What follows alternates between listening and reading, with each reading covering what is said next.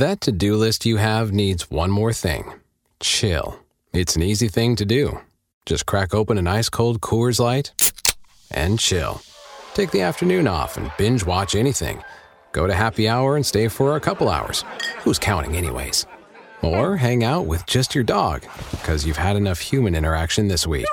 Whatever you do it with a Coors Light. Mountain cold refreshment made to chill. 2020 Coors Brewing Company, Golden, Colorado. Celebrate responsibly. Hey, it's Canzano. I appreciate you making this podcast part of your day. Make sure you subscribe if you want more and leave us some feedback. Away we go. Initialize sequence. Welcome to The Baldcast, a production of John Canzano's Bald-Faced Truth. We got a lot to talk about. NBA playoffs. Payton Pritchard's going to join us. Former Oregon star, former Westland High School standout, probably in the gym right now dribbling a basketball. That's a safe place to bet Payton Pritchard is when you don't know where he is. But he'll be joining us this hour. Talk about the life in the NBA, what he has going on this summer. I want to know what he makes of the NBA playoffs, the finals. What does he know now that he wishes he knew in college? And on that note, I want to ask you the same thing. I put a call out on social media this morning asking for graduation advice. Advice for graduates. Oh, yeah, we'll get to the sports stuff. Who's going to start at quarterback this season at Oregon State? We'll talk about that on today's show. We'll talk with an author. Pritchard will join us. Big Ten has unveiled a new football scheduling model. Does that matter? Why should you care? I'm a show-me-the-baby guy. Like, let's just start playing the games. Start the college football season next week for all I care. I am ready. I am so tired of talking about media rights. I did 5 different interviews in 5 different Pac-12 markets this morning talking about what I know on the media rights front. And what becomes evident to me is that there's a lot of confusion, that people don't really know how to even talk about media rights, and I don't blame you for it. This is new stuff. Fans should not be having to deal with it, and it's kind of one of the negative byproducts, I think, in USC going to the Big Ten Conference. I don't want to dwell on it today, but I will deal a little bit with media rights, but I'm going to talk a lot about the games. And I want to know about the advice to graduates who are leaving high school, who are leaving college and going into the real world. What do you know now that you wish you knew then? What advice did you get as a graduate as you were growing up? I know that I'm full of advice and full of ideas. We've played commencement speeches over the years on this show, ranging from Bill Gates to Kevin Costner, to Damian Lillard, to Kurt Vonnegut, and you. I wanted to hear from you, though. You've got some life experience.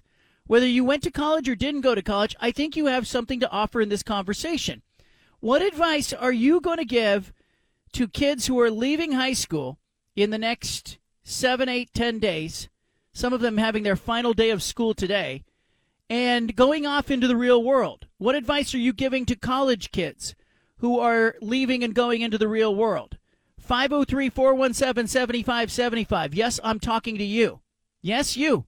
Wherever you may be listening, you have advice to give to these kids, to give to these young people. What one thing popped into your head as I said that?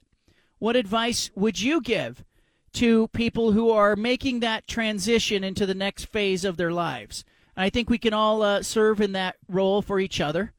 I know that when I left high school, I was a little bit paralyzed. I was a little bit paralyzed by the thought and the pressure of, like, this decision that was being made, this college decision that was being made, and how it would impact the rest of my life. And if you think in those terms, it can be really overwhelming. Like, you can start to go down that rabbit hole of thinking, like, every decision that you make, like where I go to college is going to determine my spouse. It's going to determine my job.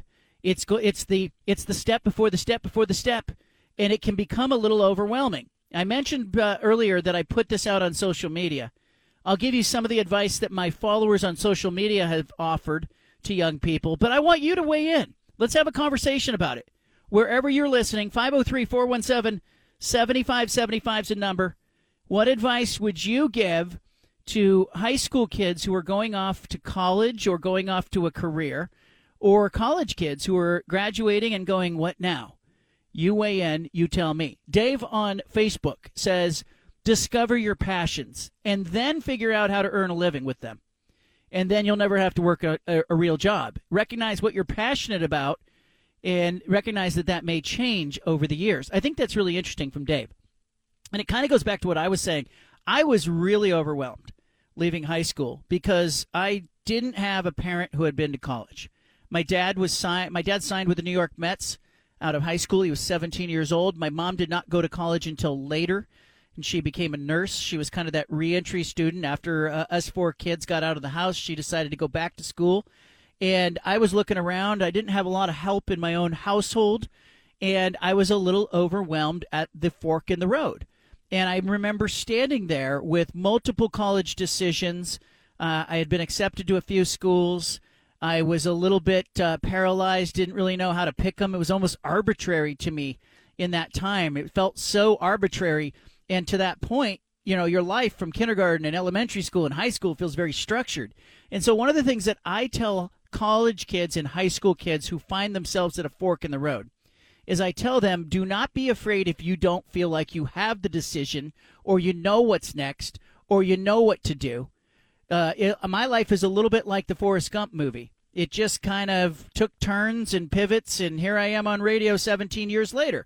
And I haven't been afraid to approach those pivots with the confidence, even though I'm unsure sometimes of what the right decision is. I think it becomes apparent to you. The path becomes apparent. And I tell kids, like, if you're one of those people who knows what you want to do, you have it all figured out, great. But if you're not, it's going to be okay. 503-417-7575 is a number. Julie on Facebook says her advice to college graduates and high school graduates is that jobs and friends will evolve during your life. Remember not to overspend. Don't get in a spot that you have to keep that terrible job. That is a really interesting bit of advice. One of my very first newspaper jobs, my first one out of college, I go to work for this small community paper, and one of the things I immediately was struck by was that there were a lot of, I would say, at that time I felt like they were middle-aged, but they probably weren't. They were probably in their late 30s, early 40s, and I don't see that as middle-aged anymore. And there were a lot of people who were stuck. And I remember thinking, gosh, what are they so afraid of? And ultimately, over like a year or two of working there, I figured out that they were afraid. They were paralyzed and afraid because they were afraid to lose that livelihood. They didn't particularly like being at that small paper. It was hard work. Those small community papers are long hours and sometimes low pay. But they felt a little bit stuck. And I think that's an interesting viewpoint from Julie. She's basically saying, don't put yourself in a financial position where you have to keep a bad job. What advice do you have for kids who are graduating high school or college? Let's go to the phone lines. Steve is in Salem. Steve, welcome to the program. Hey, thank you very much. Thank you for taking my call. You bet.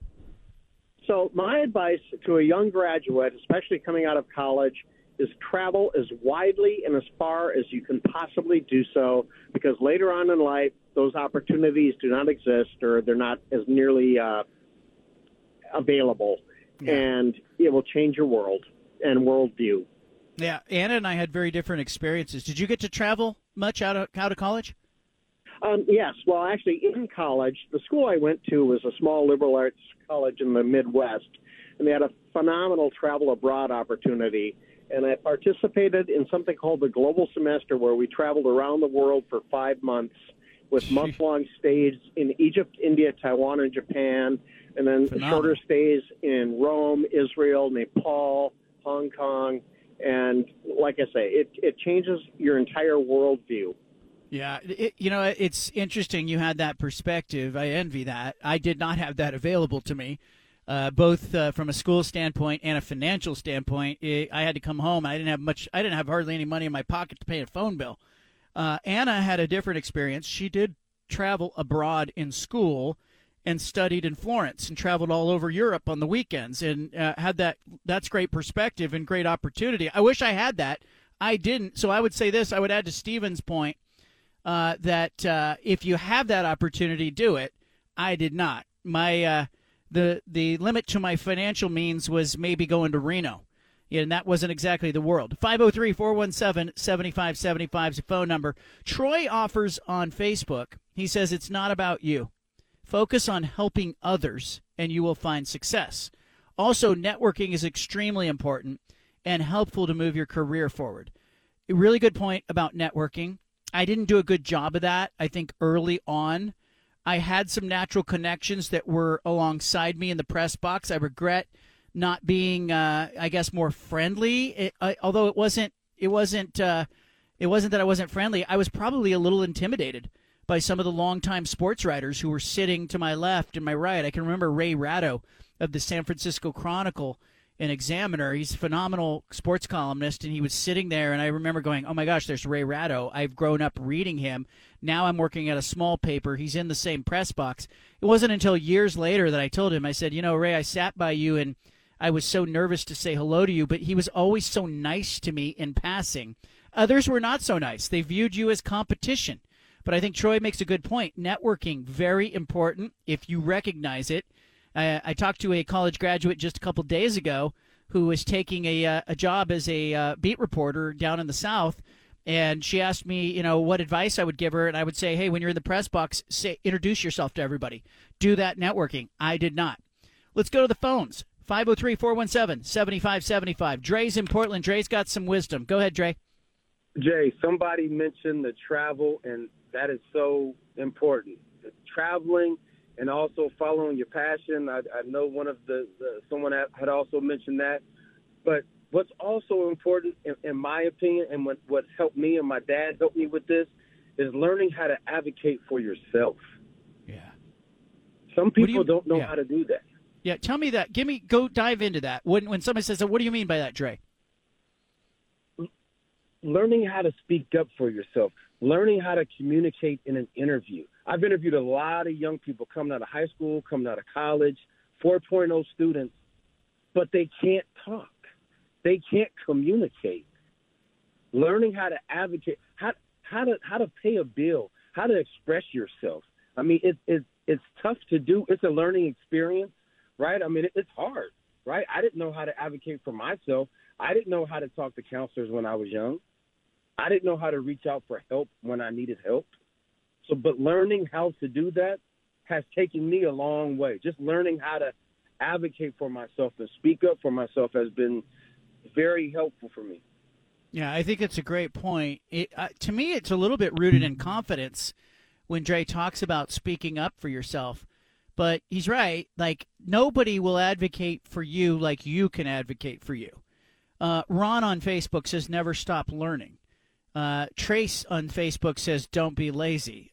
Good ones there. Steven, I want your advice. All right, you're talking to a high school or a college kid, and you're giving them a little bit of wisdom. What do you say? First of all, I would say to treat people with respect.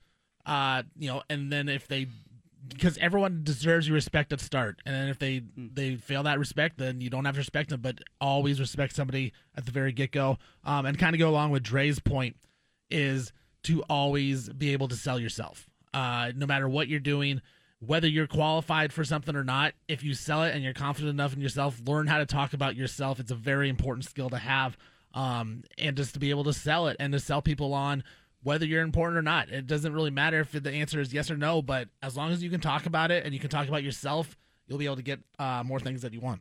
I love that. And I love your idea, your concept about treating people with respect. We had a caller the other day who called in and was talking about just people who are nice to each other and the effort that it takes, what little effort, and Peter Jacobson touched on it too, what little effort it takes to just be kind to people and to help out other golfers on the tour, as he was talking about that in his interview. I also think that for me, it's, something that I probably have learned more recently. I've just noted that, it's interesting. I think it takes a lot of self-awareness to be able to recognize kind of your strengths and weaknesses. I think some people really struggle to see, hey, what are my strengths? What are my weaknesses? We all have them, and we know that. But I think like one of the things that I would tell young people is that you're going to have weaknesses. You're going to have holes in your game. Just like NBA players, NFL players, college football players will get in the gym, get in the weight room, work on, the worst part of their game, you will often see some athletes who, when they practice, Stephen, you're probably well aware of this in basketball, really good, player who is a good shooter but really struggles in the mid-range game or struggles with footwork or struggles with defense. Often you'll watch them practice, and what are they doing? They're practicing the thing they're good at. And it's fine if that helps you be good at that thing. But I also think, spend some time identifying your weaknesses, being real with yourself, and going, hey, this is a journey. I can really work on and improve those weaknesses. Another bit that I would give to people is, don't be afraid to be happy for other people. I have noticed this as well in recent years, that, I have friends, when they have success, when Steven has success, I'm happy for him. When John Strong, the voice of American soccer, has success, he's announced as a broadcaster on the Women's World Cup. He has success. I'm happy for that guy. I'm thrilled for that guy. I have noticed, and maybe it's probably more prevalent in my industry and in media than others, that everybody feels like they're in competition with each other, that I do think there is a real reluctance to kind of celebrate other people's successes. And I've noted that in recent years. I had a conversation with John Strong, the voice of American soccer, frankly, on that topic. I said, when you have success, I'm really happy for you. And I said, are other broadcasters that see you getting that job, see you getting that gig, are they happy for you? And he says, it probably takes the fact that you don't want my job for you to be happy for me. And I said, nah, I don't think that's it. I'm happy when other writers, John Wilner has success. I'm happy for him. Ivan Mizell, one of the great reporters who covers college football, announced just yesterday that he's hanging it up. He doesn't want to write college football anymore. And, I'm happy for him. I'm happy that he's had the career he's had. So don't be afraid to celebrate other people and be happy for other people. See how that comes back to you. Josh is in Vancouver. He's got some advice for graduates. Go ahead, Josh. Hey, John, a two-part thing here. So the first part is young people, particularly young people, need to understand that the real world is not social media. And that's not the communication, and how people communicate there is not really how things always go in the real world. But in conjunction with that, the second piece or the second part of that is I think young people today really just need to be comfortable and confident in absorbing other perspectives and understand the difference between understanding a perspective, and that's okay, and it doesn't necessarily mean that you have to agree with somebody to understand a perspective. Yeah, really good. There's some empathy in there, right? When you talk about other people's perspective, doesn't mean you have to adopt it. We talk about it on the show all the time. But you can step out of your shoes and kind of understand where the other person's coming from, even if you don't agree. I think it's a great topic. Stephen, as I talked about earlier, the basketball player who goes into practice, really good outside shooter, shoots threes all practice, or works on his game by working on the things that are fun and enjoyable. Does that ring any bells with you? I mean, I've just seen that over the years where I see a player who maybe struggles with free throw shooting, and I'm going, why are they just shooting threes on their own time? They should be at the line. Yeah, no doubt. And I go with that a lot because when I played, I was really good with my right hand. That when my dad taught me how to play when I was in third grade and fourth grade, I was better than the other kids. And he said, well, Steven, just dribble up on the left side and then go right-handed right to the middle of the court, and you'll get a layup every time. So that's what I did. And I did that all the way growing up into high school. Nobody knew how to guard it because I was so good with my right hand. I get to college, and one of the assistant coaches told me, hey, Steven, if you don't learn how to go left, you can't be on the team. You just cannot play at this level. So I had to work on going to my left, and I did that. And then I couldn't really shoot, and so I worked on my shot, and I got better at that. And it's just one of those things, some people don't want to put in the work, and some people just want to, just do what they're really good at, which is fine. But I think if you want to get ultimately where you want to go, you gotta push the limit a little bit. You gotta do something that is a little bit scary and off the reservation. If you're not good at something and it's uncomfortable, you gotta just try it and see what happens and get better and learn from it. It's the only way you can do it. Yeah, I think that's good advice. Be thinking on this topic. We'll revisit it in the coming week or 10 days or so. But I'm going to ask Payton Pritchard his advice for kids that are graduating high school and college. He's working in the real world now with the Boston Celtics. Former University of Oregon star, former Wesleyan High School star, state champion, again and again, a guy who's in the gym at like 6 in the morning every day. Payton Pritchard coming up next. I want you to leave it here. You got the BFT statewide on the Bald Face Truth Radio Network. Our next guest grew up in the mean streets of Westland, dribbling basketballs, running hills. His work ethic has become legendary. Dana Altman came on this show not too long ago and talked about it. Payton Pritchard in the NBA with the Boston Celtics. He's got a lot going on this summer. We're going to talk all about it. Payton Pritchard joining us. How are you, man? Good. Thank you for having me. You bet. Let's go back to the work ethic. Let's just go get myth and what is true about Payton Pritchard, 6 o'clock, 4 o'clock in the morning, whatever time you were in the gym as a kid. Give us the real story. How young were you? When were you in the gym? And why were you in the gym? Honestly, no 4 o'clock, so we can put that out there. Put it right out there. But I think from probably like 6th grade on, I knew I had a love for basketball. I played other sports, but I think basketball was my favorite. And I would go in before school, work out with my dad and my brother Anthony, and then sometimes at lunch, and then after. Then obviously that just kind of carried on once I started to figure out things, how to get better and stuff. And then obviously the stories in college and later in high school, most of those are true.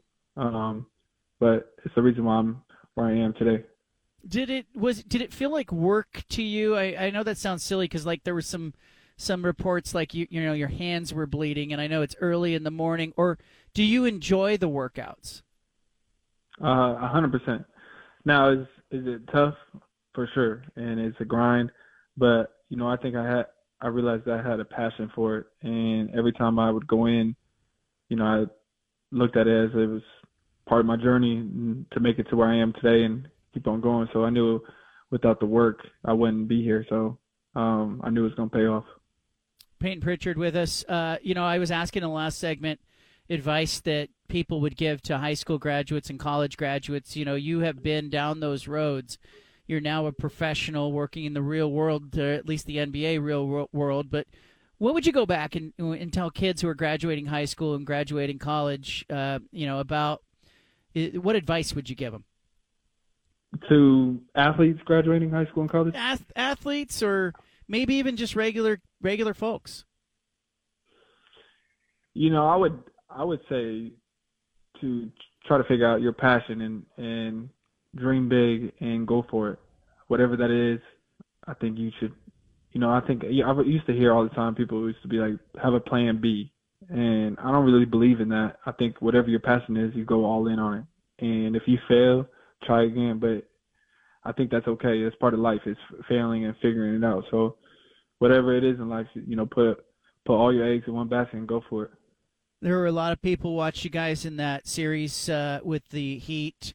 And, of course, a lot of people rooting for Boston and rooting to see you on the court. What was that series like for you guys in falling down behind 3-zip and then coming back and tying it? And, it felt like whiplash. Yeah, I would say this whole year has been an emotional roller coaster. And that kind of series kind of summed it up for our year. I mean, going down 3-0, battling back, going 3-3, and then obviously we didn't get it done. But I think I look back at this year, and it was still a wonderful year. And making the Eastern Conference Finals is a great accomplishment. But obviously, we had bigger dreams and goals. But it's always next year. When you guys look at that series, and I know that when we watch it on television, or maybe even when you were in college looking at the NBA, well, how different is it when you're in the league and you're amid a series like that, and you sort of feel the the pressure and the stage and the spotlight? I mean, we've played in it so much now. I was actually telling somebody that's like after Game 7, that was the 14th game Eastern Conference Final that I've been a part of. So been in the league for 3 years. So at the time, you kind of get used to it because you've been in it so much. But you kind of can't ride the waves. I mean, one game people think you're going to win the championship. You lose the next game, people think you're not going to win another game. So I think part of it is just not riding the waves and just being in the moment every game and going out there and competing. Dana Altman told me in the off season, right at the end of the season, he's looking for guys who will get in the gym like you were in the gym and work hard. And he's struggling a little bit to find guys like that. Maybe kids are changing. I don't know. You're not that far out of college, but as you look back, do you think young kids are willing to work for it anymore? I think they are. I think we have somebody, my little brother Jackson Shellstead, he'll work like that. So looking forward to seeing his journey and stuff. But every coach wants people to work like that. But I also know, coach wants people to work how I worked, but I wouldn't be in the position I am and where I am without my work ethic. So I would like to think that, I put in a lot more time than most. But I know how coach is, and, he wants guys to be consistent and work hard, and as every other coach. Payton Pritchard with us, 3 NBA seasons in the books. You are going to be coming home this summer, June 27th through the 29th, and August 1st through the 3rd, West Linn High School Hoops Camp. What makes you want to participate and come back to your hometown? Just giving back. I get to go back home and give back to the same community that gave me so much and supported me through this journey. And so this is a small thing I can do and come back and, allow the kids to come out and learn and compete and give them, just summertime and just have fun out there. How much, what will you focus on? Or, maybe as you talk to, I think your dad's going to be out there as well, but what kind of fundamentals will you focus on? Or is this just about, showing kids, introducing some kids to the game and making it fun? Well, I think it's different for every kid. I mean, every kid is at a different learning level. That some are new to basketball, some have been playing it for a while. So I think, it's different for each one. And I think the coaches that will be there will be able to identify that and help out with that. But I think really the biggest thing is just giving them an outlet to come and compete and have fun like I did at that age and go out there and, try to win games and, I don't know, just kind of live. Yeah, it's fun to watch you play. I think people wanted to see you on the court more. How did those conversations go for you as you're leaving, exit interview, season ends? Do you get a chance to talk to the coaching staff and figure out where your role is and what needs to happen this off season, or is it business-like, or is it do you have those talks? We've started them. I think there's a lot of things in the works, and I don't know what the future looks like yet, but that's kind of something I just let my agent handle. And but I love Boston. I love being a Celtic. Obviously, it's a great organization, but ultimately, I think I can play in this league and really contribute. So if that's in Boston or somewhere else, I think that's my biggest goal and dream is just to be a part of that. But we'll see. Yeah, and I think, too, that so much of that is out of your control, right? I mean, if you get caught up in that, it can really consume you. Oh, 100%. I think that was the biggest learning experience for me this year is, not letting that consume you, like you said. But it is, the NBA level is a lot of things out of control. And as a player, you got to focus on just your work. And when you do get an opportunity, going out there and doing your best. And so that's kind of what I've just focused on this year. From the outside, Payton, as everyone else was looking at Boston, there was a coaching change, and then, some assistant coaches are leaving. Damon Stoudemire goes to Georgia Tech, really happy for him. But how much did that kind of turmoil or turnover affect you or affect, just the team in general? I have to think that stuff matters. I mean, I think it's just a lot of things that went on this year.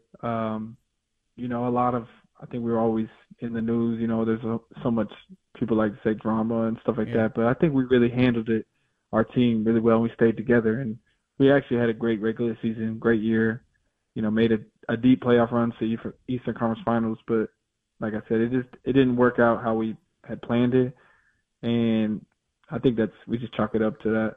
But I think no matter what, looking forward to the future, the Celtics, if I'm part of it or not, they're going to be great regardless.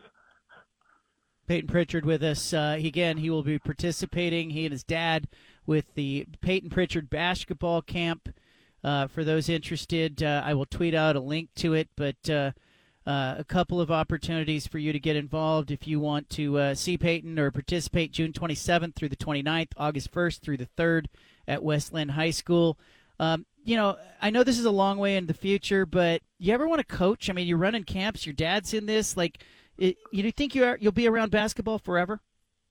No, I don't have a desire to coach. I tell people all the time. Once I plan on playing in the NBA for a long time, and giving it everything I got. And once I'm done, I think I'm done, and I'll find a new hobby. But I love the game so much, and I give it so much. But by that time, I think I'll look forward to a next step in life.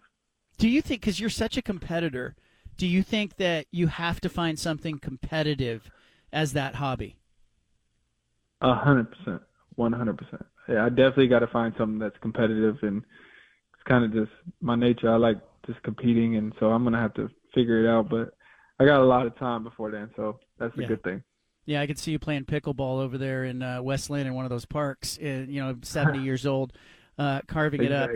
Payton Pritchard with us. All right, you mentioned Jackson Shellstad. We're going to see him go to Oregon. You know him well. We've had him on the show, just like you, back in the day when you were in high school. He used to call in. He is. A lot of people are excited to see him play. How soon do you think he can contribute at Oregon? Right away. I think first day on campus, he'll be a contributor and a leader on that group, and be a big part of Oregon's future. So I think he's a tremendous player, and he's creating his own journey, his own path, and hopefully one day I'll be playing against him in the league. Yeah, it was kind of exciting to see West Lynn playing against Sierra Canyon and some of the best teams in the country, and at that Les Schwab tournament. Did you notice that, or were you so immersed in the NBA season that it's hard for you to pay attention? No, I definitely noticed. I always kept notes and watched, see what was happening with them, and obviously great run, winning the LSI, and was super happy for them. Then I actually made it back down I was hurt at the time, so I was able to make it down to the state championship game, which was great, even though they didn't obviously finish it. But it was great to go back and support them. All right, Payton, I really appreciate you coming on the show, and obviously it'll be fun for some people here in July and August to see you at the camps. So for people who want to get involved, again, Payton Pritchard coming back home to help some kids at West Lynn High School. Payton, hey, thanks for giving us your time, and we'll check in with you, once we figure out what's happening with you and what kind of uniform you're going to be wearing. I appreciate it. We'll see you soon. Thanks, John. All right, you bet. Payton Pritchard, there he goes. 3 NBA seasons in the books. Sounded to me, Steven, like he could be a guy in a different uniform. What did you make of that? Yeah, I sounded that way, and you know what? I tell you what, I wouldn't hate to see him in a Rip City jersey. I think he'd be a great fit. Actually, coming off the bench, he talks about just wanting to roll, how he can play in this league. I think that he can. He's proven that. But with Boston, there's just not a lot of spots to really play. Portland's always been looking for that backup point guard, right? A guy that can dribble, can knock down some shots, be a competitor. I think Payton actually would fit perfectly here in Portland. So, I may have heard some things that Portland might be interested as well. So I think it'd be a good fit. Even as I look at sort of the rumors in the NBA, which you can only look so far into, there's one proposal has him going to the Lakers for Jared Vanderbilt. And does he fit on a team like that? Where do you see his role being? Let's start with there. What kind of role can, he's 25. He desires a bigger role. He said that, he's made it clear that, with his agent is saying, he'd be open to being traded. He's buried in a lineup that's got, Derek White, Marcus Smart, and others. Where do you see him? Well, he's become such a good shooter, and I think when he went to Oregon, he was he always could shoot the basketball, but he was very hesitant to take the shot. And then when he actually got to Oregon, his shooting wasn't quite there. It was, halfway through his junior year, he became a really elite three-point shooter, and that's just gotten so much better as he's gotten to the NBA. So he can always shoot the basketball, which is one thing a lot of people can't do in the NBA. Now, if you can't shoot, you can't play. And he can shoot, so he can play that way. And I've always said he's one of the smartest players I've ever watched play basketball. Like, the guy understands where to be on the court, offensively, defensively, for all, the fact that he may not be the most athletic guy. He's going to figure it out because of how smart he is. I think he fits a role perfectly as a backup in the NBA, as a backup point guard who's not going to make a lot of mistakes. He can come in, knock down some shots if you need him to. He's one of those guys where, he can get hot and he can hit 3 or 4 threes in a quarter and really swing a game for you.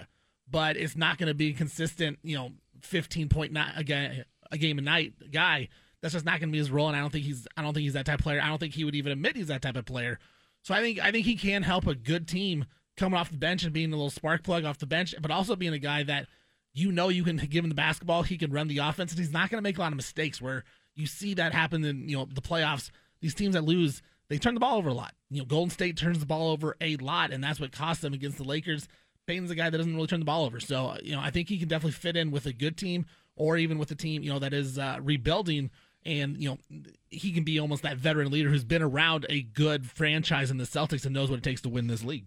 Yeah, and I just think he's had so many great moments, and we saw him with such consistency at Oregon where people said, people said, well, he's not that athletic, he won't be a Pac-12 star. Well, he ended up being a star. Not only ended up being a star, he ended up being a first-round draft pick. And then he goes to Boston, and people said, well, he'll never play. You know what? He did find his way onto the court, and when he did, he played well. And so now I think he's in a position where he's looking for a roster where he can just fit a little better. And I thought, and look, his agent is not being shy about it. His agent is openly saying he's open to a trade. He'd like to be somewhere else. There's a log jam there. And I think Boston, if they're smart, they try to get better and fill another need. But Payton Pritchard to Portland, let's start that right here. I'll go for that. Leave it here. Get the BFT. Our big splash is next. Good stuff from Payton Pritchard. Last segment. If you are interested in the podcast of that interview, you want to share it with friends, family, grab the podcast of the Bald Faced Truth Radio Show wherever you find it. Damian Lillard's future, I shouldn't say but Damian Lillard's future is become a daily source of conversation. Our big splash today deals with Chris Haynes, who is a reporter for Yahoo Sports. He joined the Dan Patrick Show, but let's play the benchmark. This is the one thing you absolutely need to know today. Look at it. Where? Down there. The Big Splash. Well, we got C.J. McCollum yesterday on First Take saying that if he were a betting man, he'd bet that Dame's days in Portland are coming to an end. You got Damian Lillard saying he expects to be in Portland. How about Chris Haynes on the Dan Patrick Show? I speak with Dame pretty frequently about basketball, about life in general. But, we talk about – he will agree that this is kind of like a crossroads situation right here.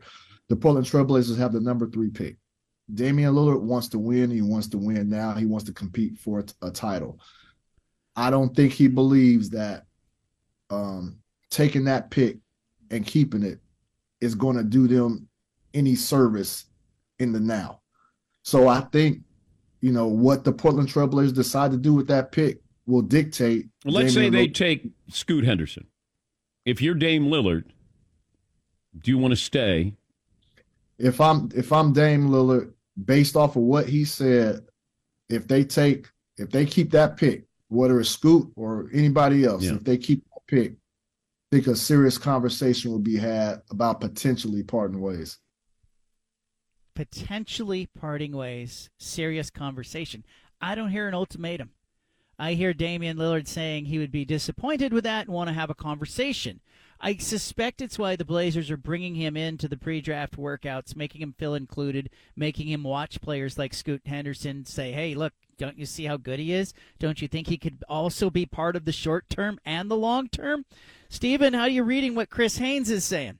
Yeah, I mean, it just goes with kind of what Dame's been saying the whole time, right? Like, he won't fully say, well, trade for a player at the 3rd pick or I'm out. Like, Chris Haynes did the same thing. Like, if the Blazers draft someone at 3, there's a serious conversation, but it's not finite, right? Like, it's not an ultimatum like you said, and so it goes back to, Dame's never lied, right? Like, that's the thing about Damian Lillard is you can say a lot of things about him, but the guy has never really lied about anything about his future. So, when he says he expects to be in Portland, he probably expects to be in Portland, but at the same time, that must mean that he thinks the Blazers are going to make a trade because by all of the reports and by his own voice, they said if the Blazers draft someone at 3, he's not going to be happy about it. So I don't know. I just take away that Dame wants the Blazers to draft or to trade someone at number 3, and I think he's putting the way Dame puts pressure on it is by doing these interviews and having Chris Haynes go out and talk about it. I think that's the way Dame is going about it. And if the Blazers really do pick a guy at 3, I think they're going to call Dame on his bluff and say, hey, man, like, what do you want to do at this point now? I just kind of wonder, too, there's something else going on in the background here. We all know that Paul Allen died in 2018. His sister's got the team. Bert Cold is kind of running the team. Joe Cronin is the handpicked GM who is, the GM in name and maybe the GM for real. And, I kind of wonder who's making the decision on that front. Like, as Damian Lillard is saying, essentially, here's what Chris Haynes said again. If you're Dame Lillard, do you want to stay? If I'm Dame Lillard, based off of what he said, if they keep that pick, whether it's Scoot or anybody else, if they keep that pick, I think a serious conversation will be had about potentially parting ways.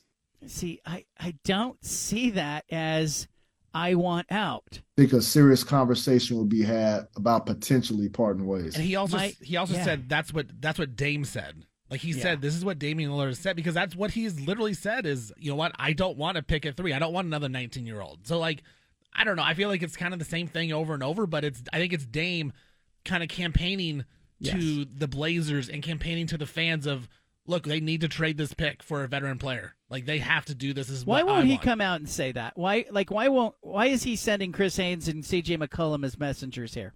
Because we've seen what happens in the NBA when guys demand things. It turns out bad. I mean, Kevin Durant, for all the bad things he does by having burner accounts, I guess, like, all he wanted to do was win a championship at Golden State, and we kill him for it. Like, I think Dame just doesn't want to make fans mad and make the NBA Twitter crowd say, oh, well, this guy, and make jokes about it that this guy needs help and this guy, he's demanding these things. I just think it's more of an image thing for him right now because he has this image of, he's so loyal to Portland and all that kind of stuff. I think it's really going to be interesting, but I don't hear, like, I kept waiting for Chris Haynes. I'm just going to play this. Dan Patrick asked him if they keep the pick, if they make the pick at 3, does Dame want out? If I'm Dame Lillard, based off of what he said, if they keep that pick, whether it's Scoot or anybody else, if they keep that pick, I want to be traded. No, that's not what he said. I think a serious conversation will be had about. A serious conversation would be had. Now could it be like what we talked about yesterday? Dame actually trying to help out the Blazers because he has so much respect for them. Maybe the fact that he doesn't want to hurt their leverage. Maybe he's got a gentleman's agreement. Maybe his agent has a gentleman's agreement. We will not ask for a trade. We'll only go as far as to say we want to have a serious conversation. It's like my 7-year-old daughter. She'll be doing something I don't want her to do, and I'll say, you need to knock that off, and then I'll go 1, 2, and then she'll look me in the eyes and she'll go, Dad, nothing happens at 3. It's like with my kids, the little one punches the big one, and I'm like, hey, don't hit your brother, and then he pushes him, and I say, well, don't hit him. He goes, I didn't, I pushed him. Yeah. Like, it's the technicality. Like, Dame wants out, but he won't technically ask out, so he's never technically going to do it, but he's going to have these serious conversations with the Blazers. Yeah, when your dad gets home, there's going to be a serious conversation. The threat of it feels worse than the reality of it. Like, a serious conversation with Damian Lillard would be a conversation going, hey, Dame, why don't you pick up the phone and lobby for other NBA free agents to come to Portland? Shouldn't they be having serious conversations already? Like that, yes. Like they should already be doing this. They should have been doing this for years. Every conversation the Blazers have should be a serious conversation right now. Hey, we were really bad. We're embarrassed about how bad we were. Let's have a serious conversation about getting better at every position. That's the end game is that both the franchise and the player both want things to be better next season, but the reality is, like, here's where, again, we're going to disagree on this, Stephen, but I come back to ownership. And if you've got a Phil Knight character, Alan Smolinski, you have a winner and a winner in the ownership chair. I have more confidence if I'm Damian Lillard that these guys can pull off anything. Instead, you've got the sister of the deceased former owner, and you got his college roommate in that seat. The way you put it, it's hard to argue it. Come on. I mean, but also with Jody Allen, Burt Colden in charge, Dame can kind of do whatever he wants. Can Dame pull a power move with Phil Knight? I don't know that he can. Phil Knight does not like to be played. And I think Dame may not like. I can tell you that he is not to be trifled with. I have heard many stories. Very fair, very cordial. Do not cross him. Do not play him. He does not like to be played. Keep an eye on this. Punch It Audio is coming up. We got great sound from all around. We'll talk some NFL, NBA, Major League Baseball, and beyond. You got the Bald-Faced Truth. I appreciate you being here for this radio show. We are statewide, and you're along for the ride. We had Payton Pritchard on last hour. In hour 3, we will have on an author who's written a book about baseball and storytelling. Tell you more about that as it approaches. That's coming up in the 5 o'clock hour. A lot to talk about on today's show. Punch It Audio is a great opportunity to catch you up on everything that is going on. Let's do it. Best sound. We interrupt this broadcast with a special announcement from the Bald-Faced Truth headquarters. Hey, we're all about truth, justice, and the American way here, okay? Which is why we've spanned the globe and pulled the top audio cuts of the day. You're going to hear little snippets of sound. Hey, it's time for Punch It Audio. Presented by First Call Heating and Cooling. The Vikings are cutting Dalvin Cook. Why are the Vikings cutting Dalvin Cook? Here's Tom Pelissaro talking about it. Punch it. Number one, a culmination of several months of both the Vikings and Dalvin Cook trying to sort out his future. And number two, it's part of the broader plan that Kevin O'Connell and Kwesi Adofo-Mensah have referred to as the competitive rebuild. Competitive rebuild by giving up good players. Getting an opportunity to release him. Now, I've seen several coaches, including the coach in Miami, who has come forth saying, I definitely would be interested in. Made the Pro Bowl in each of the last 4 seasons. Rushed for more than 1,100 yards a year. Really good player. Doesn't it scream to you that, we talked about this last year, the Vikings win 13 games, but no one took him seriously? Like, maybe he's just not as good as we all think he is, and the Vikings really aren't that good last season, so they're almost rebuilding on the fly because they don't think that they're very good? I also think that there are a lot of teams looking around the league at some of the more successful franchises like Kansas City and going, look, you can't have a player that's going to count $14 million against the salary cap at running back. And they also re-signed in the offseason Alexander Mattison to a 2-year, $7 million contract. And he's been a fill-in when Cook was injured. So I just kind of wondering if the movement in the NFL right now is away from star running backs unless you have an absolute star. But it is a strange message from the Vikings. And a lot of people kind of wondering, did they just need the money to sign Justin Jefferson? Or could they have just restructured Cook's contract? But if you're a Vikings fan, you're entitled here to go, this is just the Vikings. But is Madison good enough for them to go, all right, we can give up on Cook, who provided some key moments for us last year? I don't know. Offense is going to be different, but it's going to be without Cook, apparently. Robert Robbins, the Arizona president, went public yesterday on the Paul Feinbaum show. Very disappointed with this interview, by the way. Feinbaum, it was clear to me that Feinbaum had not done his homework. He did not read the piece that he was asking Robert Robbins about, but nevertheless, Robert Robbins did say he was very confident in the 10 schools in the Pac-10 staying together. Punch it. I have been very confident in that we were all going to stay together in the Pac-10, the 10 of us. And then, the question will be, do we retain the name Pac-12 and add a couple of schools, or do we just go back to Pac-10 like it was when I arrived in Stanford in 1989? But I've always said I was very, very confident we would get a deal. and I am really happy that it's going to be coming soon. I don't know exactly when, but I would say it's a matter of weeks. I've been doing interviews all day today. He said matter of weeks there. June 30th seems like an interesting date in the conversation for the Pac-12 conference. I'm calling it the Pac-12. June 30th, obviously the cutoff date for San Diego State to inform the Mountain West Conference it's leaving. If it waits till July 1, the exit fee doubles from $17 million to $34 million. That's important. Also, tomorrow, agenda item, Washington State Board of Regents. Kirk Schultz, the president at Washington State, is asking for the authority to sign.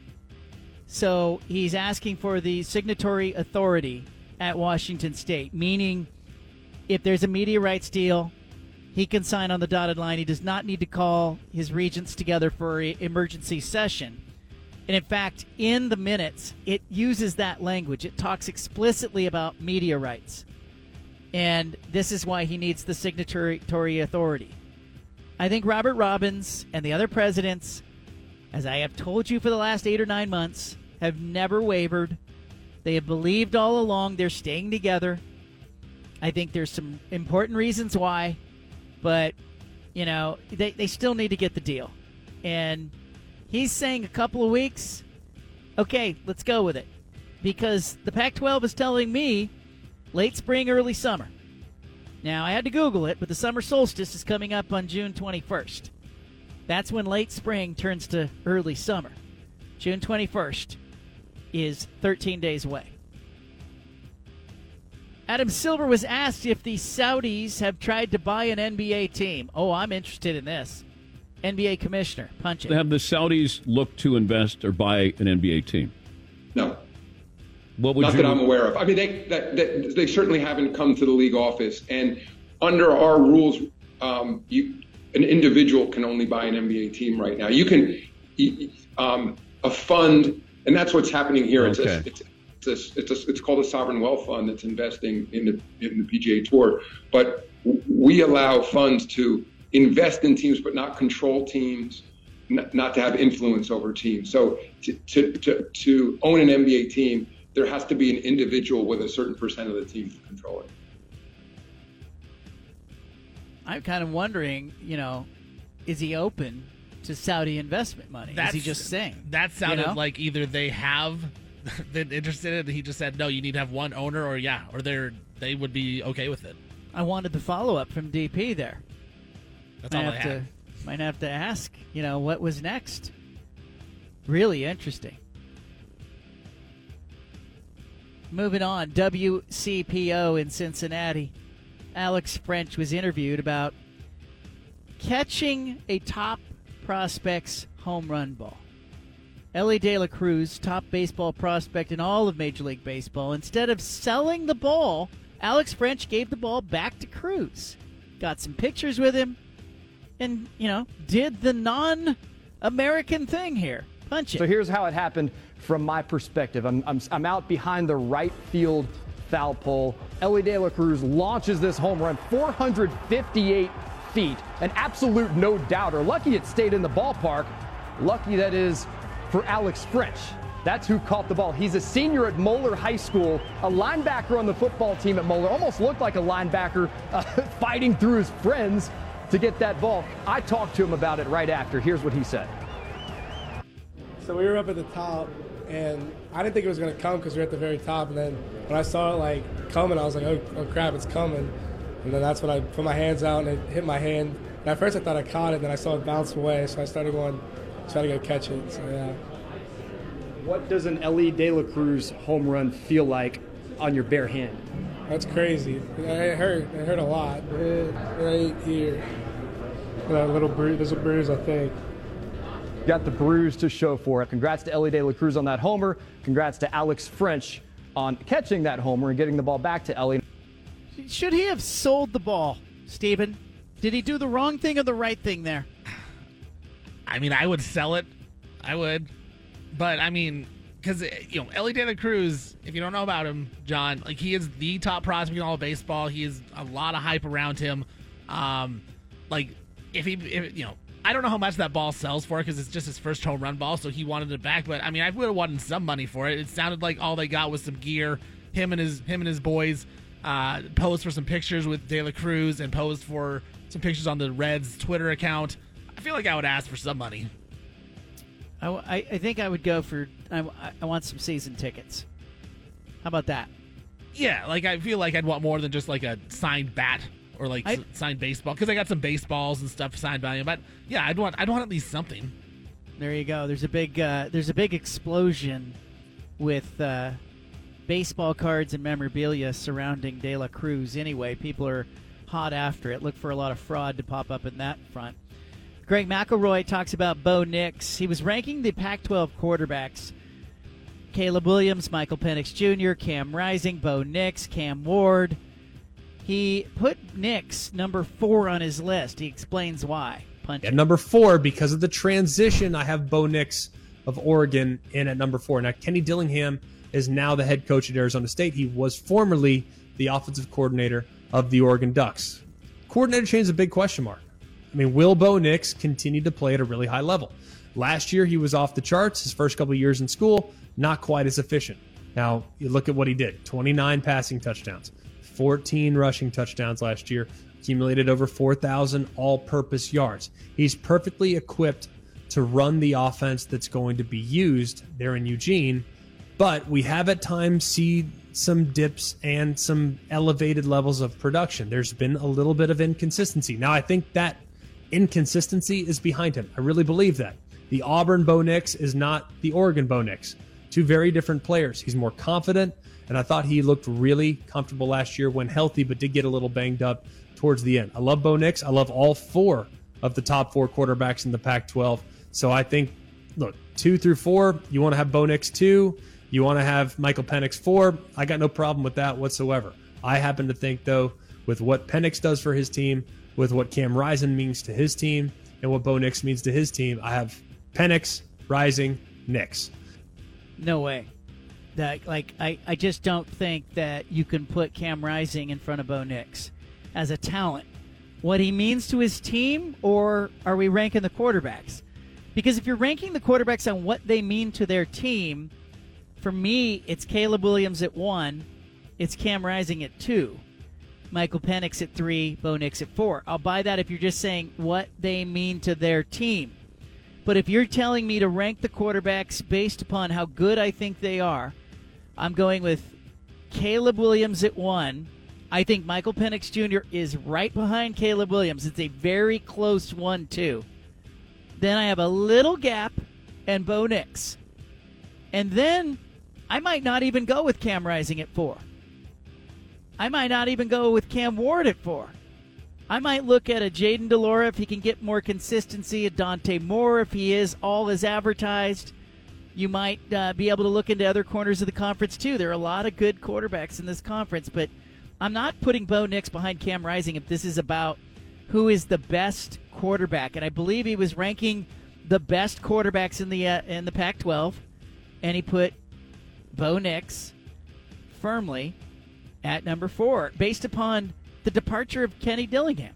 And that is the question I have for you, John, is how important is that going to be? Because we've seen Bo Nix struggle when he was at Auburn, but he looked so good last season with Kenny Dillingham. Like, just to not have that, and that was one of the reasons why he came to Oregon, right, was because of Dillingham. Like, with him gone and now Will Stein in the mix, are you expecting any type of drop-off from Bo Nix? Any type of, like start of the season where he may be struggling at the start of the year a little bit, like, or is it just going to be such a smooth transition to the new coordinator? I think Will Stein and the group of wide receivers that Oregon has this year, you see the spring game, I mean, there were 2 dynamite receivers on each side of the ball, and I just thought to myself, oh my gosh, like, Steven and I could call the plays. Ball's going to be in the air. And I also like that Bo Nix is that experienced and he's coming back. It really, I think, helps Will Stein as a first-year coordinator at Oregon. Because I think, look back to the Holiday Bowl last year. Dan Lanning came on this show and confessed that Bo Nix was calling the plays.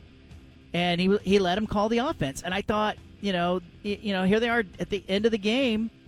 Bo Nix calls a play and wins the game. And I just think it's such an advantage for Will Stein, the offensive coordinator, to have a talent like Bo Nix coming back. There's a couple other thoughts I had also was, where does DJU fit in this? Like, could he be in the top 5 at some point at the end of the year? And then you talked about Caleb Williams, Michael Penix Jr. as a clear 1-2. And Greg McElroy said you could really put 2 through 4 and really go any order. Like, you have Penix a lot higher than Bo Nix, and I think he does. Like, what's the difference between those two, and then where does DJU fit in this whole thing? I think Michael Penix Jr. is going to be a fantastic NFL quarterback. I mean, he was the passing leader for most of the season nationally, and he's coming back. He had 31 touchdowns, 4,600 yards. He's just dynamite, and he's a dominant player. But I think Bo is not going to be as good a pro prospect as either Caleb Williams or Michael Penix Jr. I think most scouts are going to have Caleb Williams as maybe the number 1 pick in the draft, and I think Penix is a first-round pick. I don't think Bo's a first-round pick. But that next group of quarterbacks, to me, is led by Bo Nix. So I have him third. I think Cam Rising is not going to have a great NFL career, but he's a really strong leader. Cam Ward, I wonder if he's hit a ceiling. Dante Moore at UCLA, I don't know. Jaden DeLore at Arizona, inconsistent. Can he fix that? DJ Uiagalelei could be good. He could be in that next group, but do we know he's going to start yet? Ben Gulbertson might be pushing him, and Aiden Childs might be pushing him for starting time. And then Arizona State's got a question: is it Drew Pine? Is it Jaden Rashada? Is it somebody else? And so I think right now I would say I'll put Rising behind Bo Nix, firmly behind him. Shedeur Sanders may be in that next group with Cam Ward and Jaden DeLore. To me, DJ, I need to see more. And I kind of think DJU's contribution at Oregon State is not necessarily going to be, he's not going to be the kind of quarterback that comes in and goes out and throws for 353 yards and 5 touchdowns and wins you the game. Like, I'd love to see that if I'm Oregon State. I think it's more that he fits into what Oregon State wants to do, which is run first. He's capable of beating you with his arm. But I think what they're really looking for at Oregon State in a quarterback is a guy who can make some big throws when he has to make some big throws, who can hurt you downfield so you can't focus on the run game. Everybody, every season that Jonathan Smith has been there at Oregon State, and this makes it even more remarkable, Oregon State had the best run game in the Pac-12 conference last year. And they had the best run game with every opponent knowing they couldn't throw the ball. I mean, wrap your head around that. So all they need out of DJ is a guy who can make some big throws, hurt you down the field, manage that run game, don't turn the ball over 5 times, like Chance Nolan did against USC. Don't throw pick sixes like Nolan and Gulbranson did against Utah. And, I think you're going to be okay. But I don't see him. I see his role more like Cam Rising at Utah. Make some plays, manage the team, be a leader. It's almost like if DJ Uiagalelei is throwing for 350 yards, something's gone wrong, right? Like that's not what Jonathan Smith wants him to do. They want to run the football, and they're going to be winning games because he's throwing for 200 yards, but he's also going to run for 50, and then Damian Martinez is running for $125 and a touchdown. Like I think if he has to throw the ball a lot, I think something's gone wrong with the offense. You're probably right there, or the defense has just put 10 on the line of scrimmage and said beat us deep, and he's done that. Stick around. Anna will pop into the studio. Plus, coming up in the 5 o'clock hour, we're going to talk to an author who has written a book about baseball. Eric Gray will be joining us. He's got a local appearance coming up here in the Portland metropolitan area. He's going to tell some baseball stories in the 5 o'clock hour. Leave it here. You got the Bald-Faced Truth statewide. That Bill Walton documentary getting a lot of run. A lot of people asking me about it. I think a lot of people in Portland are proud of it. First 2 episodes aired on ESPN this week. Second 2 episodes next week. We had the guy who made the documentary on the show. He was really good. Anna's popped into the studio.